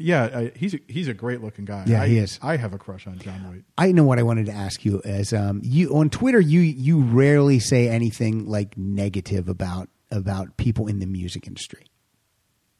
But a couple weeks ago, when they were going to announce Skid Row was getting a new singer, you tweeted something like it should be Sebastian Bach because he was the only singer or something like that. And I was like, Oh, I know wow. Sebastian. He's like a friend, a Yeah. crazy friend. Yeah. But we're friendly, and it's more like I can't believe these idiots. I know. Would like replace a lead singer and not. I mean, Replace. They could- Look, I just saw Black Star Riders open for fake Skid Row out at the Canyon Club, and they were terrible. Skid Row was terrible. Listen, Skid Row at their Yeah. best were never great. Great. They were not But with- Zeppelin. but with Sebastian, they were good. Yeah, Sebastian is like, to me, like almost a caricature of a rock star. Yeah, the yeah. guy just has charisma. He's hysterical. I brought him into Corolla a couple of years ago, and he and his girlfriend got into a fight in the middle of the podcast. She went and slammed the door. He mentioned a groupie. She slammed the door and gave him the finger. It was great. Everything he wanted to be. Like, I sat with him at the Kiss reunion tour in Detroit when the guys all got together. Wow. He's like a teenager. He's like Yeah. an eternal rock and roll fan. Great voice. He's a great guy. I love him. I don't know why they would. It's like they're really making a choice. Like, no, we want to play for 200 people in yeah. dive bars. Yes. Instead of going on an arena, like not arena, but they could do a shed. They could do a package Yeah. tour too. They could be, we throw Dawkins, Cinderella, Skid Row, whatever. They're idiots. But I tweeted at him a couple weeks ago and I said, "Hey, I'd love to have you on the show. Who do I contact to make that happen?" And then he tweeted back, "Contact this guy." And I contact that guy and has not responded to my email at all. Oh, you tweeted who? I tweeted to Sebastian. Oh, I said, Sebastian. I would love to have you on the show. Who do I contact Right. to make that happen? And then he tweeted out an email address. Yes. He goes, "Yeah, whatever. Ask for Jerry." And I emailed this guy. He doesn't contact me. I mean, just say, "Oh, we're too busy." Or Sure. Say no. But I hate when I don't get any response. That drives me crazy. Okay, I'm sorry. I'm sorry I didn't respond. So, I saw- the guys in Led Zeppelin. Yes. I want stories. But Uh-oh. Robert Plant is Robert the Plant, end all for me. All I can tell you, I don't know him well, but I will say that Plant knows more about rock and roll, early rock and roll, than anyone I've ever met. And the only one who's even close is Bowie. Is a real like authority on music and Yeah. genius guy. Plant is like this elegant, brilliant guy who I had this. I think I've told this story. I apologize if you've heard this, but years ago I was when he was heard on like this the one. Manic Nirvana tour, one of those Okay. early tours. I was with Jones Beach with him, hanging out backstage, and it's the only time I've ever really hung out. That's the only reason I remember it. But there was a guy named Kenny Dino who had a song called in the early '60s, like "Your Ma Saw You Cry in Your Sleep Last Night," that Robert Plant covered and did sort of a weird sampled, got kind of a hit on that Manic Nirvana era. Okay. And so they brought this guy Kenny Dino back, and he literally had become like a longshoreman, like a Long Island longshoreman, and like a middle-aged guy. And this guy was brought back, and Robert Plant pulled out a box of singles. Like he had brought his records from his home of all the singles of Kenny Dino. And this guy started crying. He goes, "My own kids don't even know I made these records." Oh, my And gosh. Robert started going through each one and asking him about it. And I thought, that's such a Wow. lovely gesture to have this rock god. He was paying tribute to Kenny Dino. It was beautiful. Oh my gosh, how cool. My experience with Page was much less charming. Because Yeah, he doesn't strike me as I don't know. I was in England interviewing someone, and Rolling Stone said, "You want to interview Jimmy Page?" I'm like, "Hell yeah!" Yeah. So I went to the office of his office, and it was just like what it was is they'd done like some Zeppelin box set in that era, where it was like all the greatest Zeppelin, and then they did a second one, which was like all the songs that weren't on the greatest one. So Right. it was like it was that second box. So it Yeah, was well, not- there was a 'Cause I have 4-disc the and then a box with the 2-disc. thing that Right. goes 2-disc, like yeah. That's Right. the one I have. Yeah. Right. So I was interviewing him about that, but I started sitting down with him, asking a few questions, and he started giving me major attitude, like basically a total "fuck you" vibe. And I'm like, What? I said, listen, and I've learned to do this over the years. If someone's giving you that, I go, listen, clearly I've done something to offend you. Tell me what it is so that we can maybe get past this. Good and he for goes, you. And he said, I'm really pissed about the review. And I said, what review? And he goes, the first Zeppelin review. I go, you mean the first album? And I go, Jimmy, I was 6. And guess what? Rolling Stone was fucking wrong. You know, it's Yeah. like, get over it. Yeah. I was like, but he literally was mad about, and once we got past that, it got a little friendlier. I think I might have reviewed some Yeah. later thing like the Coverdale page, but he was mad about the first Rolling Well, Stone look, review. in his defense, what's a 6-year-old doing reviewing that album? I should not have done that. No, you don't know what you're talking about at 6. Now, what Still about don't. John Paul? John Paul, I only met when we were doing the Grammys, and the Foo Fighters used him to do the Yeah, arrangements. And remember I that. just got to stand with him, and I thought he seemed so elegant and so brilliant, and I think he's so undervalued. And Yeah. then Yes. I listened to a podcast interview with Jason Bonham in the last week or two, where he's sort of like, I don't know, there's a little attitude about like I don't think he's.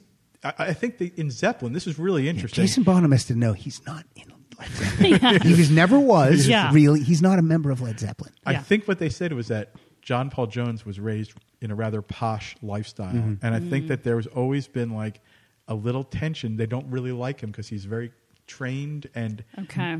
to the manner born. He's regal. He's a little regal. And he seemed like a very regal guy when I was like, I literally rushed out of the Grammys to watch the rehearsal because Foo Fighters and John Paul Jones were doing their number outside. Yes, you know? I remember. And I just allowed him to stand on the stage with John Paul Jones. It was great. Wow. He's so talented.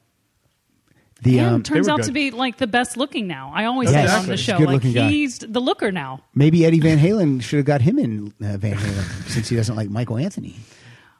He does. He looks rather. He does. He elegant. looks Yeah. amazing. He and John Waite. We should get one like the him a and John band called Waite. but how about a band called the Cute Ones, where we just got like John Waite and we get John Paul Jones, like the guys who And they all have look to be named handsome. John. All Johns. Yes, all Johns. What do you got for Well, us? the What's your next song? prostitutes. I think for my next one, I'll go to a relatively recent track, so we don't seem all that retro. This is a couple of years ago. Elvis Costello did a record in sort of spontaneous way with the Roots. Oh, yes. And I love this track. It's called "Walk Us Uptown."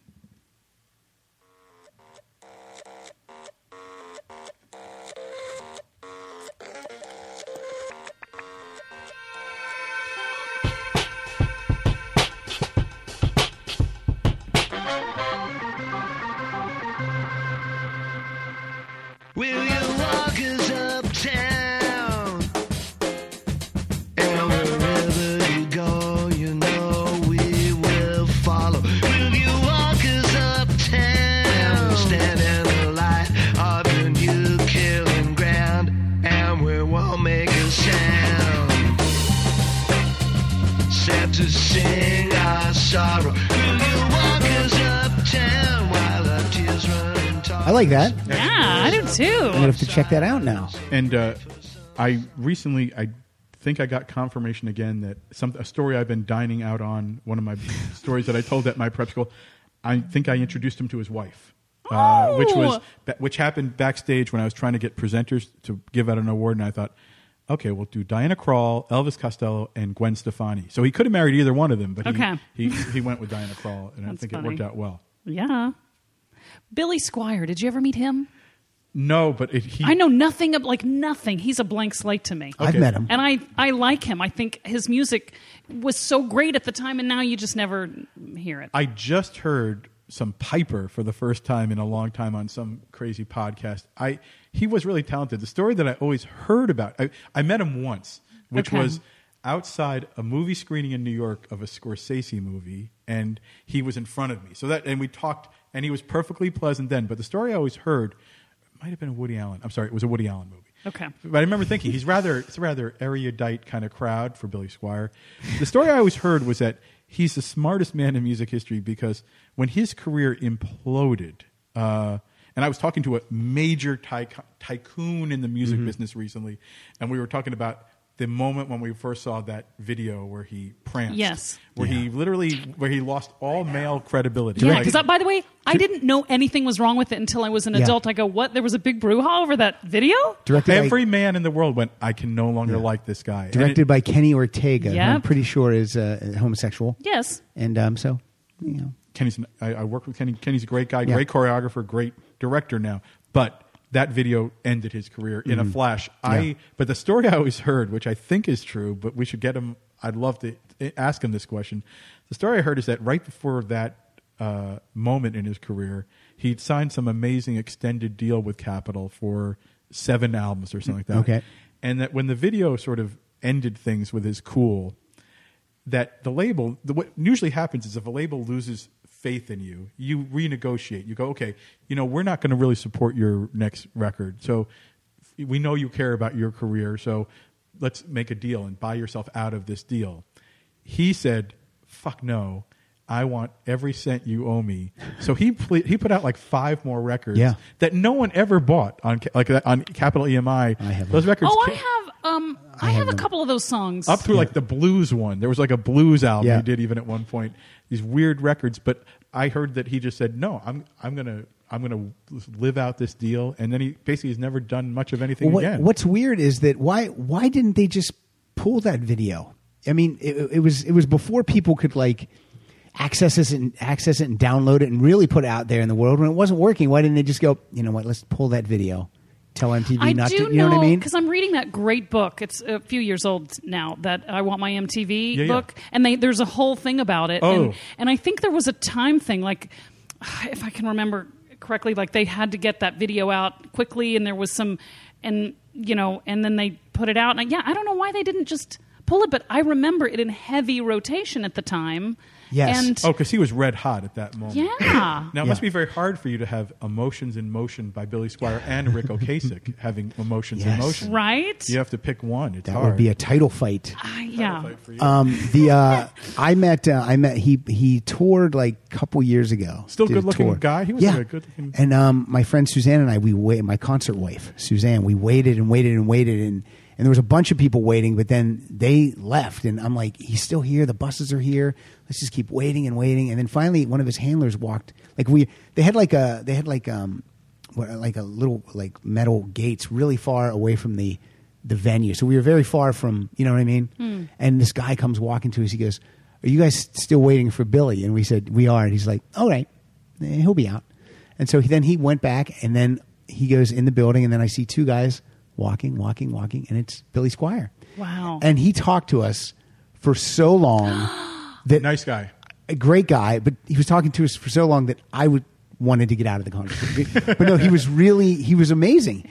Courtney loved you. He signed our stuff. He was, I said, "You look so good. Are you a vegetarian, or how do you stay in shape?" And then he went through, he goes, "Well, my normal day is," and then he literally went through his whole day. He's like, I love to garden. I have a garden in New York City, and I'm like, oh my God. He said, I ride my bike from time to time. I'll ride my bike. I like to get out there. I'm like, oh my God, he's going to really just go. That's funny. But it was a great show, and he was fantastic. He was really, in the it was book, great. though, what I did love about that chapter was it kind of ended with him going like, "Look, I did fine, everyone. You don't need to feel sorry for me." I think that's what he did. Was he made a calculated decision. This is the way it was told to me, was that he made this decision like, I'm never going to get a better deal than this. And it was completely smart, because that was like right when before the record business sort of went off the mountain. Well, and here's the other thing that I read about Billy Squier is after Piper, he got his deal with Capitol for his first solo album, which was called Tale of the Tape. And the deal was really not good, not a lot of money at all. And he just said, "Can I own my masters?" And they said, "Yes, you can. Yes, Billy Squier, singer of Piper, you can own your masters." And so he owns all that. It's all his. He owns. Wow. And I also when you heard get that the smart guys like that, that's like Neil Diamond. Like we had a whole podcast about Neil Diamond, but it's like, it's amazing when you deal with these guys, because like the guys who are smart, they just own everything. And I produced a Behind the Music with him, and it's like you just go to his place, he's got it all. It's all him, and you one-stop shopping. It's great. And also, I think Billy Squier has some songs that are sampled all the time. Sure. So he makes money on that too. Good for him. I forget whose turn it is. Oh, it's Christie's. Are you sure? I think it's mine. I think it's yours. No, he just played that Elvis Costello song. Oh, you're right. Oh, okay. This is Green Day. By the Cool Kids. Can I do Walking? I didn't know if that was. I could. Yeah. You can do Walking. Okay, so this is Walking. Contradiction from 1995. As you say, these are the Cool Kids. They are the Cool Kids, and they're great. So.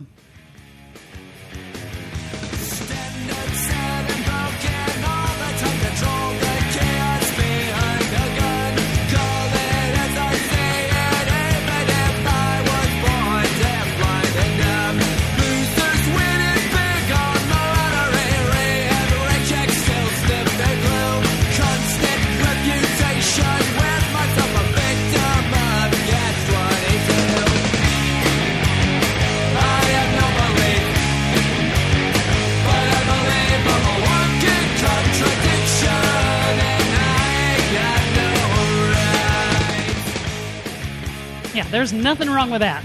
I think even Green Day would say, yeah, we're glad we're in the Rock and Roll Hall of Fame, but Cheap Trick should be in before us. I think even Green Day would admit that. Oh, I think so too. Quick Sebastian Bach thing, because I keep jumping around to everything.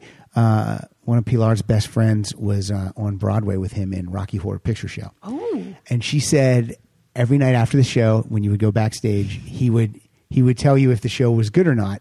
And here's how he would say it. He would say, "That was Bachtastic." No. But some nights he would go, "That was not Bachtastic. I'm not happy with that. It was not Bachtastic." But that's charming on him, right? Was she charmed by him or no? Yeah. She thought he was fantastic. Yeah, if he's your friend, he's a great friend. Yeah. I wouldn't want him to be my enemy. No, she said he was fantastic. I'm going to play. This is one of my two dream guests are probably. I'm right here. Don't are dream. Probably Christy and David. Yeah. But then if I had to go deeper, okay, it would be Rick Springfield and Jackson Brown. And I reach out. I talk to Jackson Brown's person all the time, and my emails always start, "Hey, are you still the person for all things Jackson Brown?"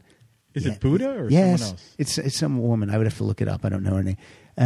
But I would love to get Jackson Brown on. But this is a song from Late for the Sky. Drop your name. He owes me some money too. I wish I were joking. This is kind of joking. This is from Late for the Sky. This is Walking Slow. Walking slow down the avenue through my old neighborhood. I don't know why I'm happy. I got no reason to feel this good. Maybe it's because I'm all alone and I got no place to go.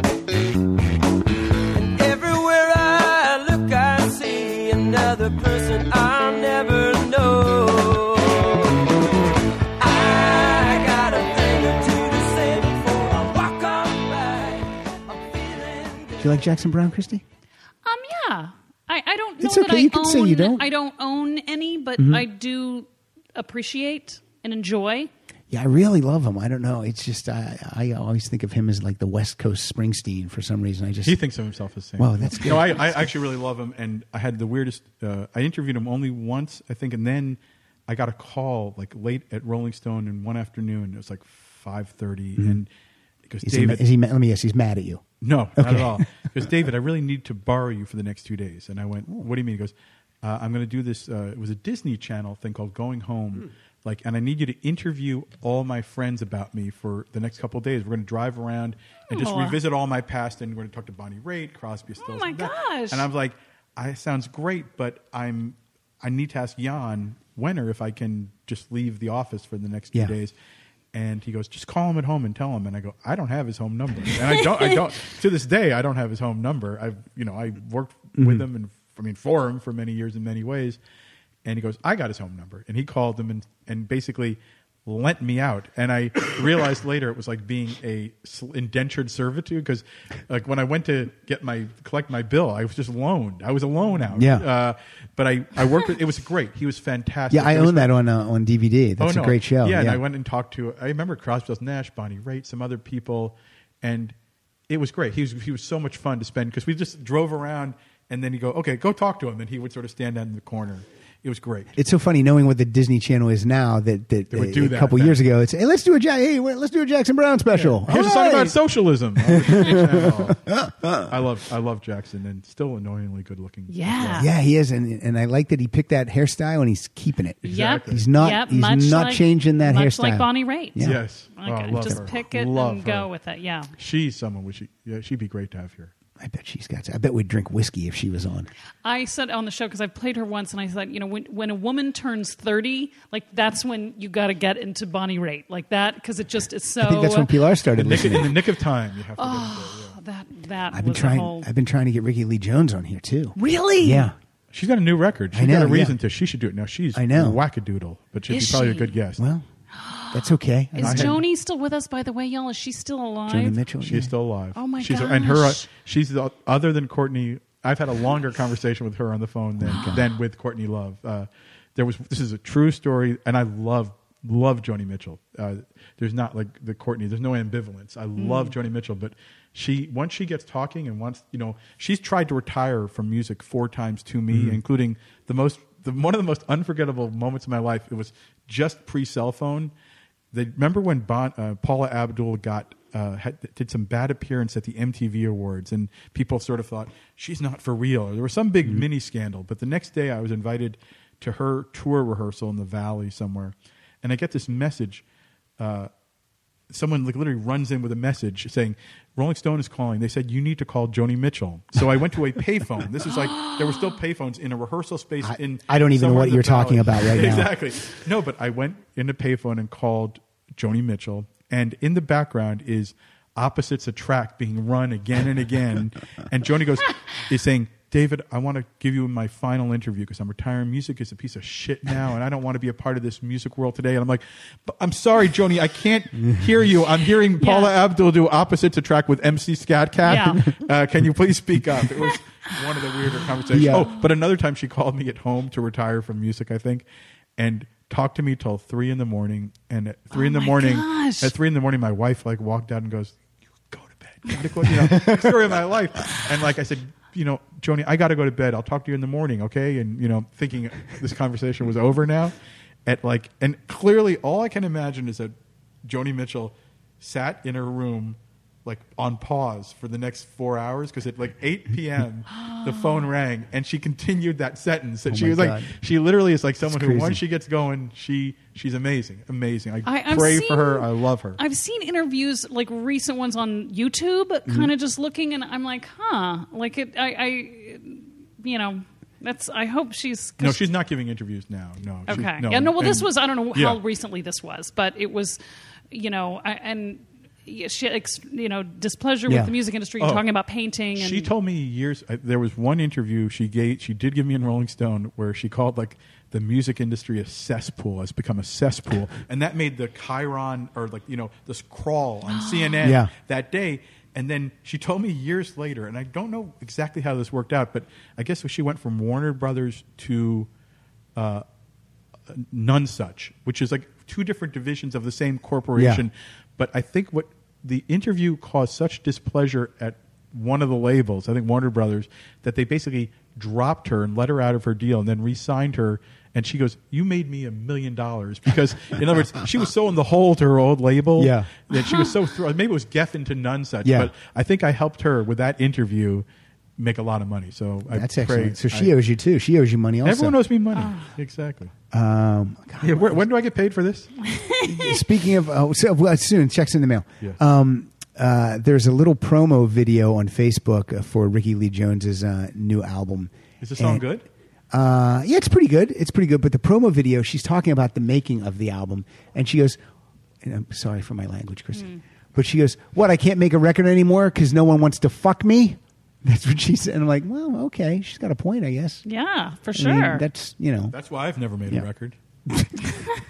Oh, and also, Paula Abdul. Paula Abdul has a star on the Walk of Fame for music. It's not for hosting. Oh, I love Rush. I will tell you, this day. Keanu Reeves video. I tweeted a picture of myself reunited with Paula a few months ago. We did the TV Land Awards, and she was there. I kind of love Paula. Yeah. And she's really actually a great person.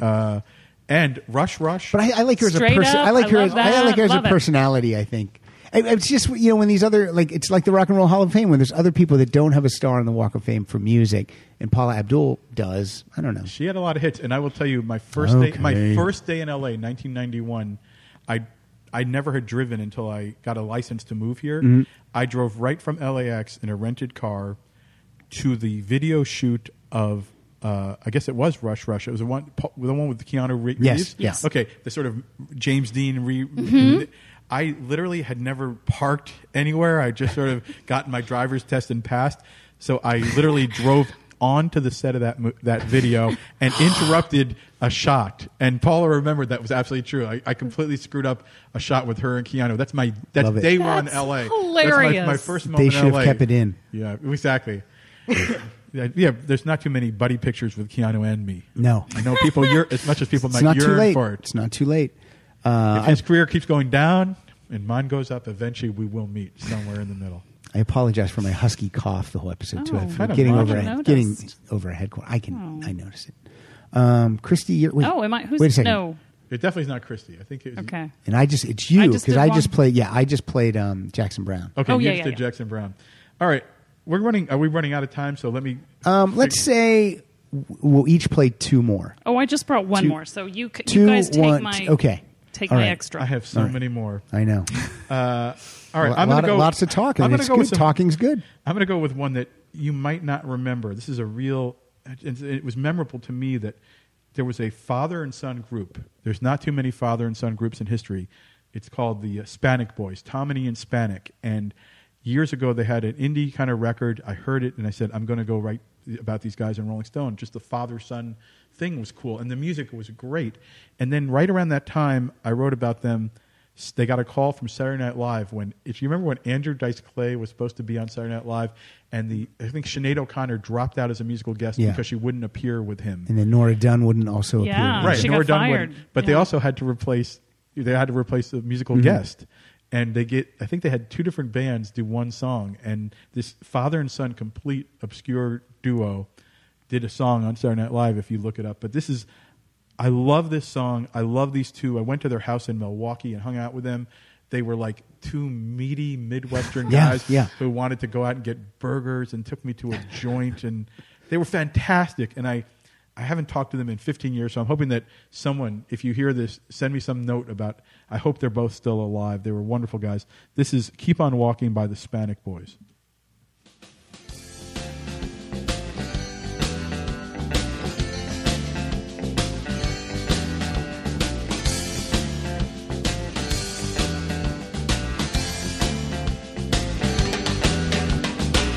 I'm just a man with a pure heart, so it's my fate that it's torn apart. I've learned to go through life alone, or spend my nights there to the phone. Well, she called, I don't know, but I'll wait and I'll give and I'll hurt and lie. I'll keep on walking. I'll keep on walking. That's a really great song. Yeah. Great song. Wow. The whole album was great. Everything they ever did was great.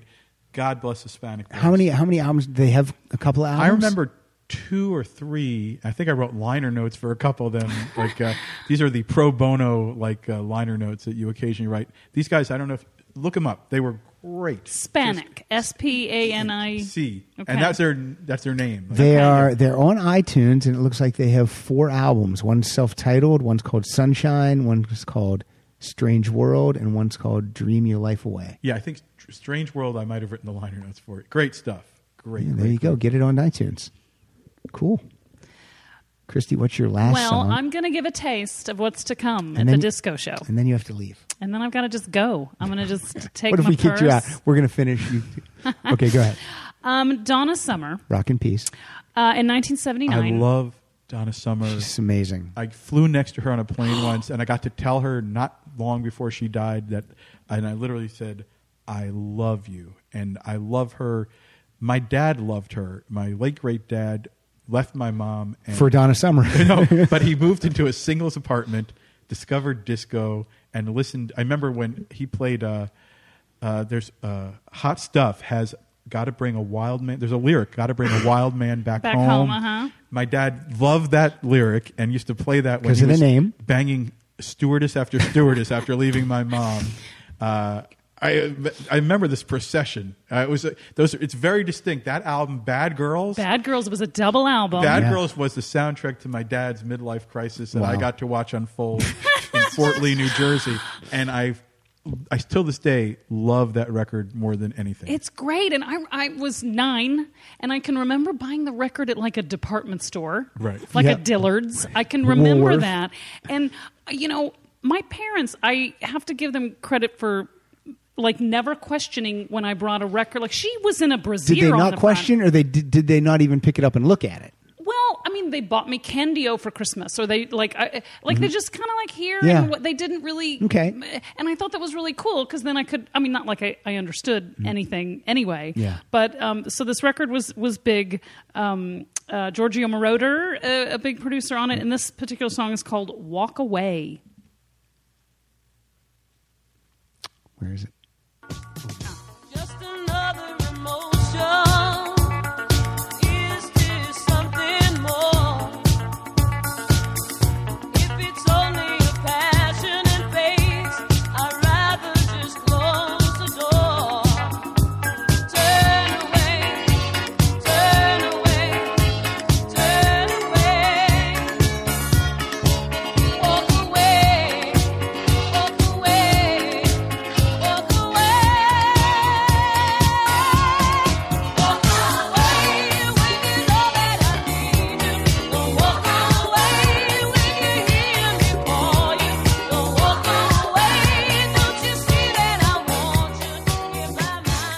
She has the greatest voice. It's Her voice is so so great. good. And I've always felt the disco sucks movement. Even then, you'll still hear people say disco sucks. It's sort of like scratch it. It's sort of a racist inclination. I think there was like a weird world where the gay guys and the black artists took over music, and white America recoiled. And That's interesting. I never thought of it in terms of that. I think I say that in the upcoming 70s episode of. There's a music episode coming. The 70s is airing now. Yeah, We yeah, did yeah. the CNN. 60s. And when I did the 60s, I said, guys, I'm happy to do the 60s, but please get me to the 70s, because that's everything I love is Yeah. 70s. And please kill me before I do the 80s, which unfortunately I think will not happen. But disco, I believe that's what happened. Is it's sort of like it was an act of suppression against black and gay artists having too much say in music. I mean, it was just good, fun music. Yeah. It's like, hey, we like to dance, and then Yeah. people saying, well, fuck you, forget that. We're just going to light them on fire. Yeah, what is this? The town where Footloose took place? We Yes, can't dance. exactly. And like Barry and his brothers are like, wait a minute, we're making all these people happy, and now Yeah.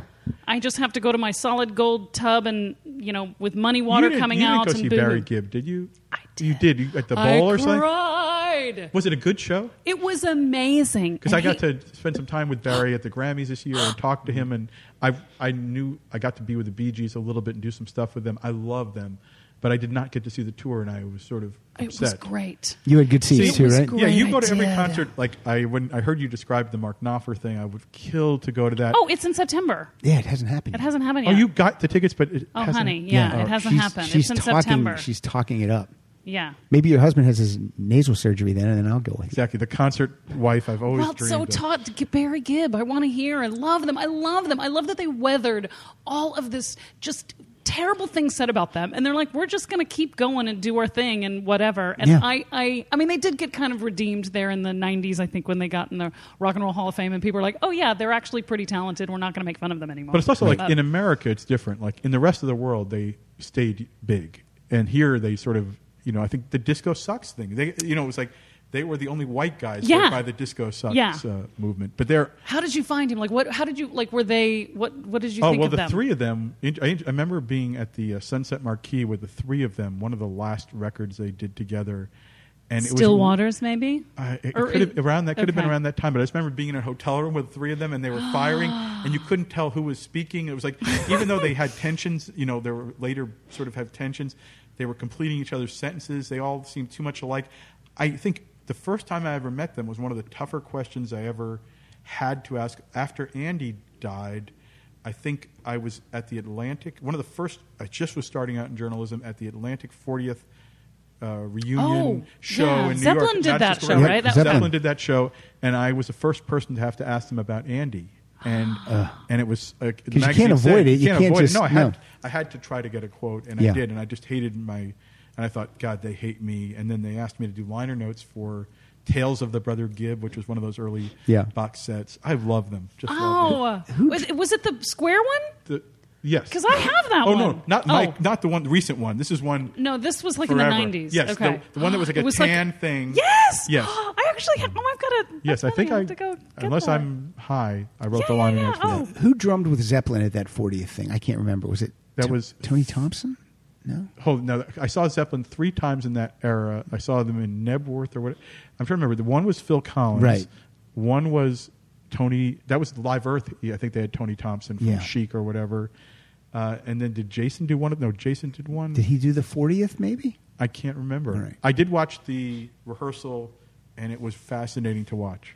It was I think the rehearsals. I think they had times when their rehearsals were better than like their sound checks and all Yeah. were really good. But then they Yeah, they the tightened Live Aid up. thing was the Live like, Aid thing was ugh. really bad. It was still Yeah. exciting. It was still Yeah. wonderful and exciting, but I've Yeah. never yearned for that reunion. It's weird. It's like certain groups. I don't think. I thought what they did, at the O2 Arena, Yeah. they were great. They sounded great, but I don't want a whole tour of them. And I know that everyone but Robert wanted it. But Yeah. Robert wanted nothing but to have a career. I could tell, just talking to him briefly, that he just wanted to move forward and be an artist, and Yeah. he's done that. Yeah, and, he and has. unfortunately for them, he got it right before the reunion happened. So I don't think he doesn't have any didn't need desire. it. There's He no didn't need it. desire. He doesn't need it. yeah. Let me think, Christy. That was your last song, but That you're gonna was. stay. You're staying here. You're going to talk. I don't know who to. I don't know who Ask to. questions. You could give me more songs, and I could just do 2 more. I could play. I don't know who to play. Have you met Mark Knopfler? Do you know any or John Ilsley or the other? You guys need to exchange I think numbers. I met David Knopfler once, briefly, but I had the heartbreak of Mark Knopfler on one of the early solo records. It might have been Golden Heart. It might have been the second one after that. I reviewed Walking Philadelphia. Oh, Sailing's Philadelphia. Sailing Philadelphia, yes, that was great. which I James love. Taylor's That's a on great that. record. Yeah. But he somehow liked something I had written, and I got a call saying Mark would hire you to interview him for a little documentary. And all I can remember is I was doing Iron Chef America, working as a sort of consultant writer producer on Iron Chef America, and I couldn't get out of work. And I was like sitting there watching, tofu preparations, and I had to say no. And I've never got asked again. And he's coming back through in September. My son got to see him. My son, who I named after Dylan, went to see him. He and Dylan did a show at the Bowl 2 years ago or so, I think, or 2.5 years ago, when his last, or maybe it was more recently, because I know it was when his most recent record, or 2 records ago, didn't come out in America, and but I haven't seen him in years. I never got to see Dire Straits. They toured so briefly, and I'm sort of obsessed with Dire Straits. And I was just I had a conversation with Jimmy Iovine, who produced Making Movies, and we had lunch. We had lunch recently, and I spent the entire time talking about making movies. It was hysterical because he was like, "Really? That's all you want to talk?" It's like, because I worked with Springsteen and Lennon and Patti Smith. But I want to ask about that later, but that's because I love that record. Romeo and Juliet to me is maybe the best love song ever written, and I'm obsessed with Lady Writer. And it's probably one of the most songs I've listened to the most in my life. But I've misunderstood it the entire 20 years. Explain, because I'm like, wait a minute. She taught, I was trying to put the what is it? See, I always heard it because I always liked intelligent women and women writers and sort of sexy, smart women. I always interpreted it, heard it that way. And it has nothing to do with that. I think what it is, it's like he's seeing a woman writer who I think is writing about a religious writer. But I think what it is, when I listened to it recently, is it's a lyric like he's with some woman who's not like that at all, who looks like her. So in other words, it's like, I think he's sort of like, I wish I was with this broad on the TV who's smart, because you're this Dumbo I'm with. Yeah, that's what I think. It's sort of like horror Madonna. I think there's. That's what again. I'll I listen don't know. to it with those ears. But I never thought about the lyric I've listened to it a million times, and when I was walking. Now that I walk and listen to songs, sometimes I'll go, hold on. Yeah. She looks like you, but she's. It's not saying. He's really. There's another woman in the room, and it ain't the Lady Writer. We could have played Walk of Life today. I know. I thought about that, but I thought, but I'll tell you, I did go to that Brothers in Arms tour. I was 15, and it might have been one of the best shows I've ever seen in my whole life. Here's a weird thing. I don't like Brothers in Arms. No, I don't like. No, sir. I think making movies. I almost don't like anything. I like everything, but I never listened to Brothers in Arms since it came out. There's 2 or 3 songs on there I really, really enjoy. That's a full digital recording. Oh, I know. I remember that. But my gosh. Why Worry is almost Romeo and Juliet. Almost. No, but maybe not. I prefer the Everly Brothers cover of Why Worry. I've never heard that. Oh, I didn't know that. Anyway. Okay. All right. I'm going to play one more. Okay. And then we're going to promote, and then you can pick a play-out song. Oh, man, this is painful. But when you think of Aerosmith, you think Walk This Way. Yeah, I almost... But I'm not playing that. What? I'm going to play from their debut album, 1973. I'm going to play their cover of Walkin' the Dog.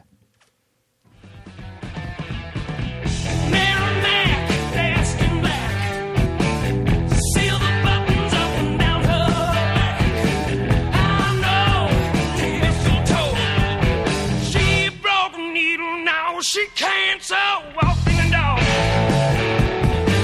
I'm just a walking yonder.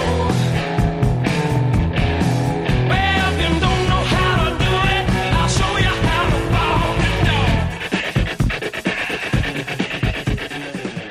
Ask Mama. And then I will say apologies to Annie Lennox and Foo Fighters and Journey and AC/DC and James Taylor. I just spent and when I was in Nashville, as I mentioned, I was with Steven Tyler filming a comedy film with Justin Bieber. It was the craziest. It's a mad world of. We did a parody of Uber called Goober. And where's this going to be shown? It was shown on the CMT Awards. Oh, okay. You could probably find it. It was great. But Steven, I've worked twice with Steven in the last year on project. I've known him for 20 years. He's another person I've actually I could text him. I could sext him. Here, this is a picture of us. I think you've probably seen. Oh this, yeah, I've seen that. Tweeting this last week. This was us working. I love Steven. I love greatest. that song. Great picture. I'm going to apologize. Here's my list of apologies. Oh no! Well, this will take us to the end. Yep. Walk Between the Raindrops. Donald Fagen. I apologize to Donald Fagen. James Taylor. Walking Man. Kanye West. Jesus Walks. The Pursuit of Happiness. One of my favorite Canadian bands. You know what? Although, we've been playing so many dudes. Have we played any women? Donna Summer. I Donna did. Summer. Played Donna Courtney Summer. Love. Okay. Courtney Love. I will play one. I'll play a woman. God, which woman do I? It could be Nancy Sinatra. Boots Are Made for Walking. We haven't played. Oh, that's a great song. I think I'll play. Yeah. Okay. I'm going to play something that no one's heard because it's great, so that maybe you can introduce people to something. This is Shuggie Otis, who is the son of Johnny Otis, who is known best for the Brothers Johnson covered him Strawberry Letter. You remember it well? Strawberry Letter 23. This is a song that's a rarity, brilliant song by him that I just love. It's called Walking Down the Country, number 9. I'm going to use this as our play-out song. So before we go, David, where can people follow you on Twitter? At Wild About Music, capital W. Excellent. Is it case sensitive? I don't know. All right. Or at Facebook. I think I'm now on Facebook. Okay, cool. 60s. And Christy, where can we? I'm on Twitter sometimes at Christy S. Mann. And that M-A-N-N. and when the web series goes live, you will be Facebooking and tweeting about it, for and sure. we will do the same. There'll be a barrage. You can find us at Rock Solid Show and me at Pat_Francis, and like us on Facebook, and just keep listening. And yes, David, you want to say something else? I was going to switch my song. You I'm can going to switch switch it. my song. Okay. Go to number 29. Apologies to Shuggie Otis. Yeah, bye, Shuggie Otis. This is one of my favorite songs of all time. This is I got to work a little bit on associated projects from this movie. I'm wearing my hat for Walk Hard, a great underrated movie. Yeah. Dewey Cox, the great Dewey Cox, who Judd Apatow hired me. We ran into Judd, but Judd hired me to write a 3,000-word liner notes to a artist who never existed. Oh my I God, loved my that's Dewey That must Cox. have been fun. I did a fake NPR broadcast tribute to Dewey Cox. So let's hear Dewey Cox doing Walk Hard. Thank you, David. Thank you, Christy. Choice.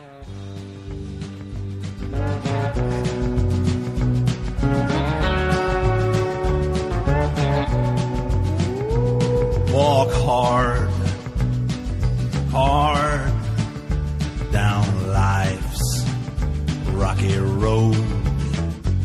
Walk bold, hard, that's my creed, my code. I've been scorned and slandered and ridiculed too. Had to struggle every day my whole life through.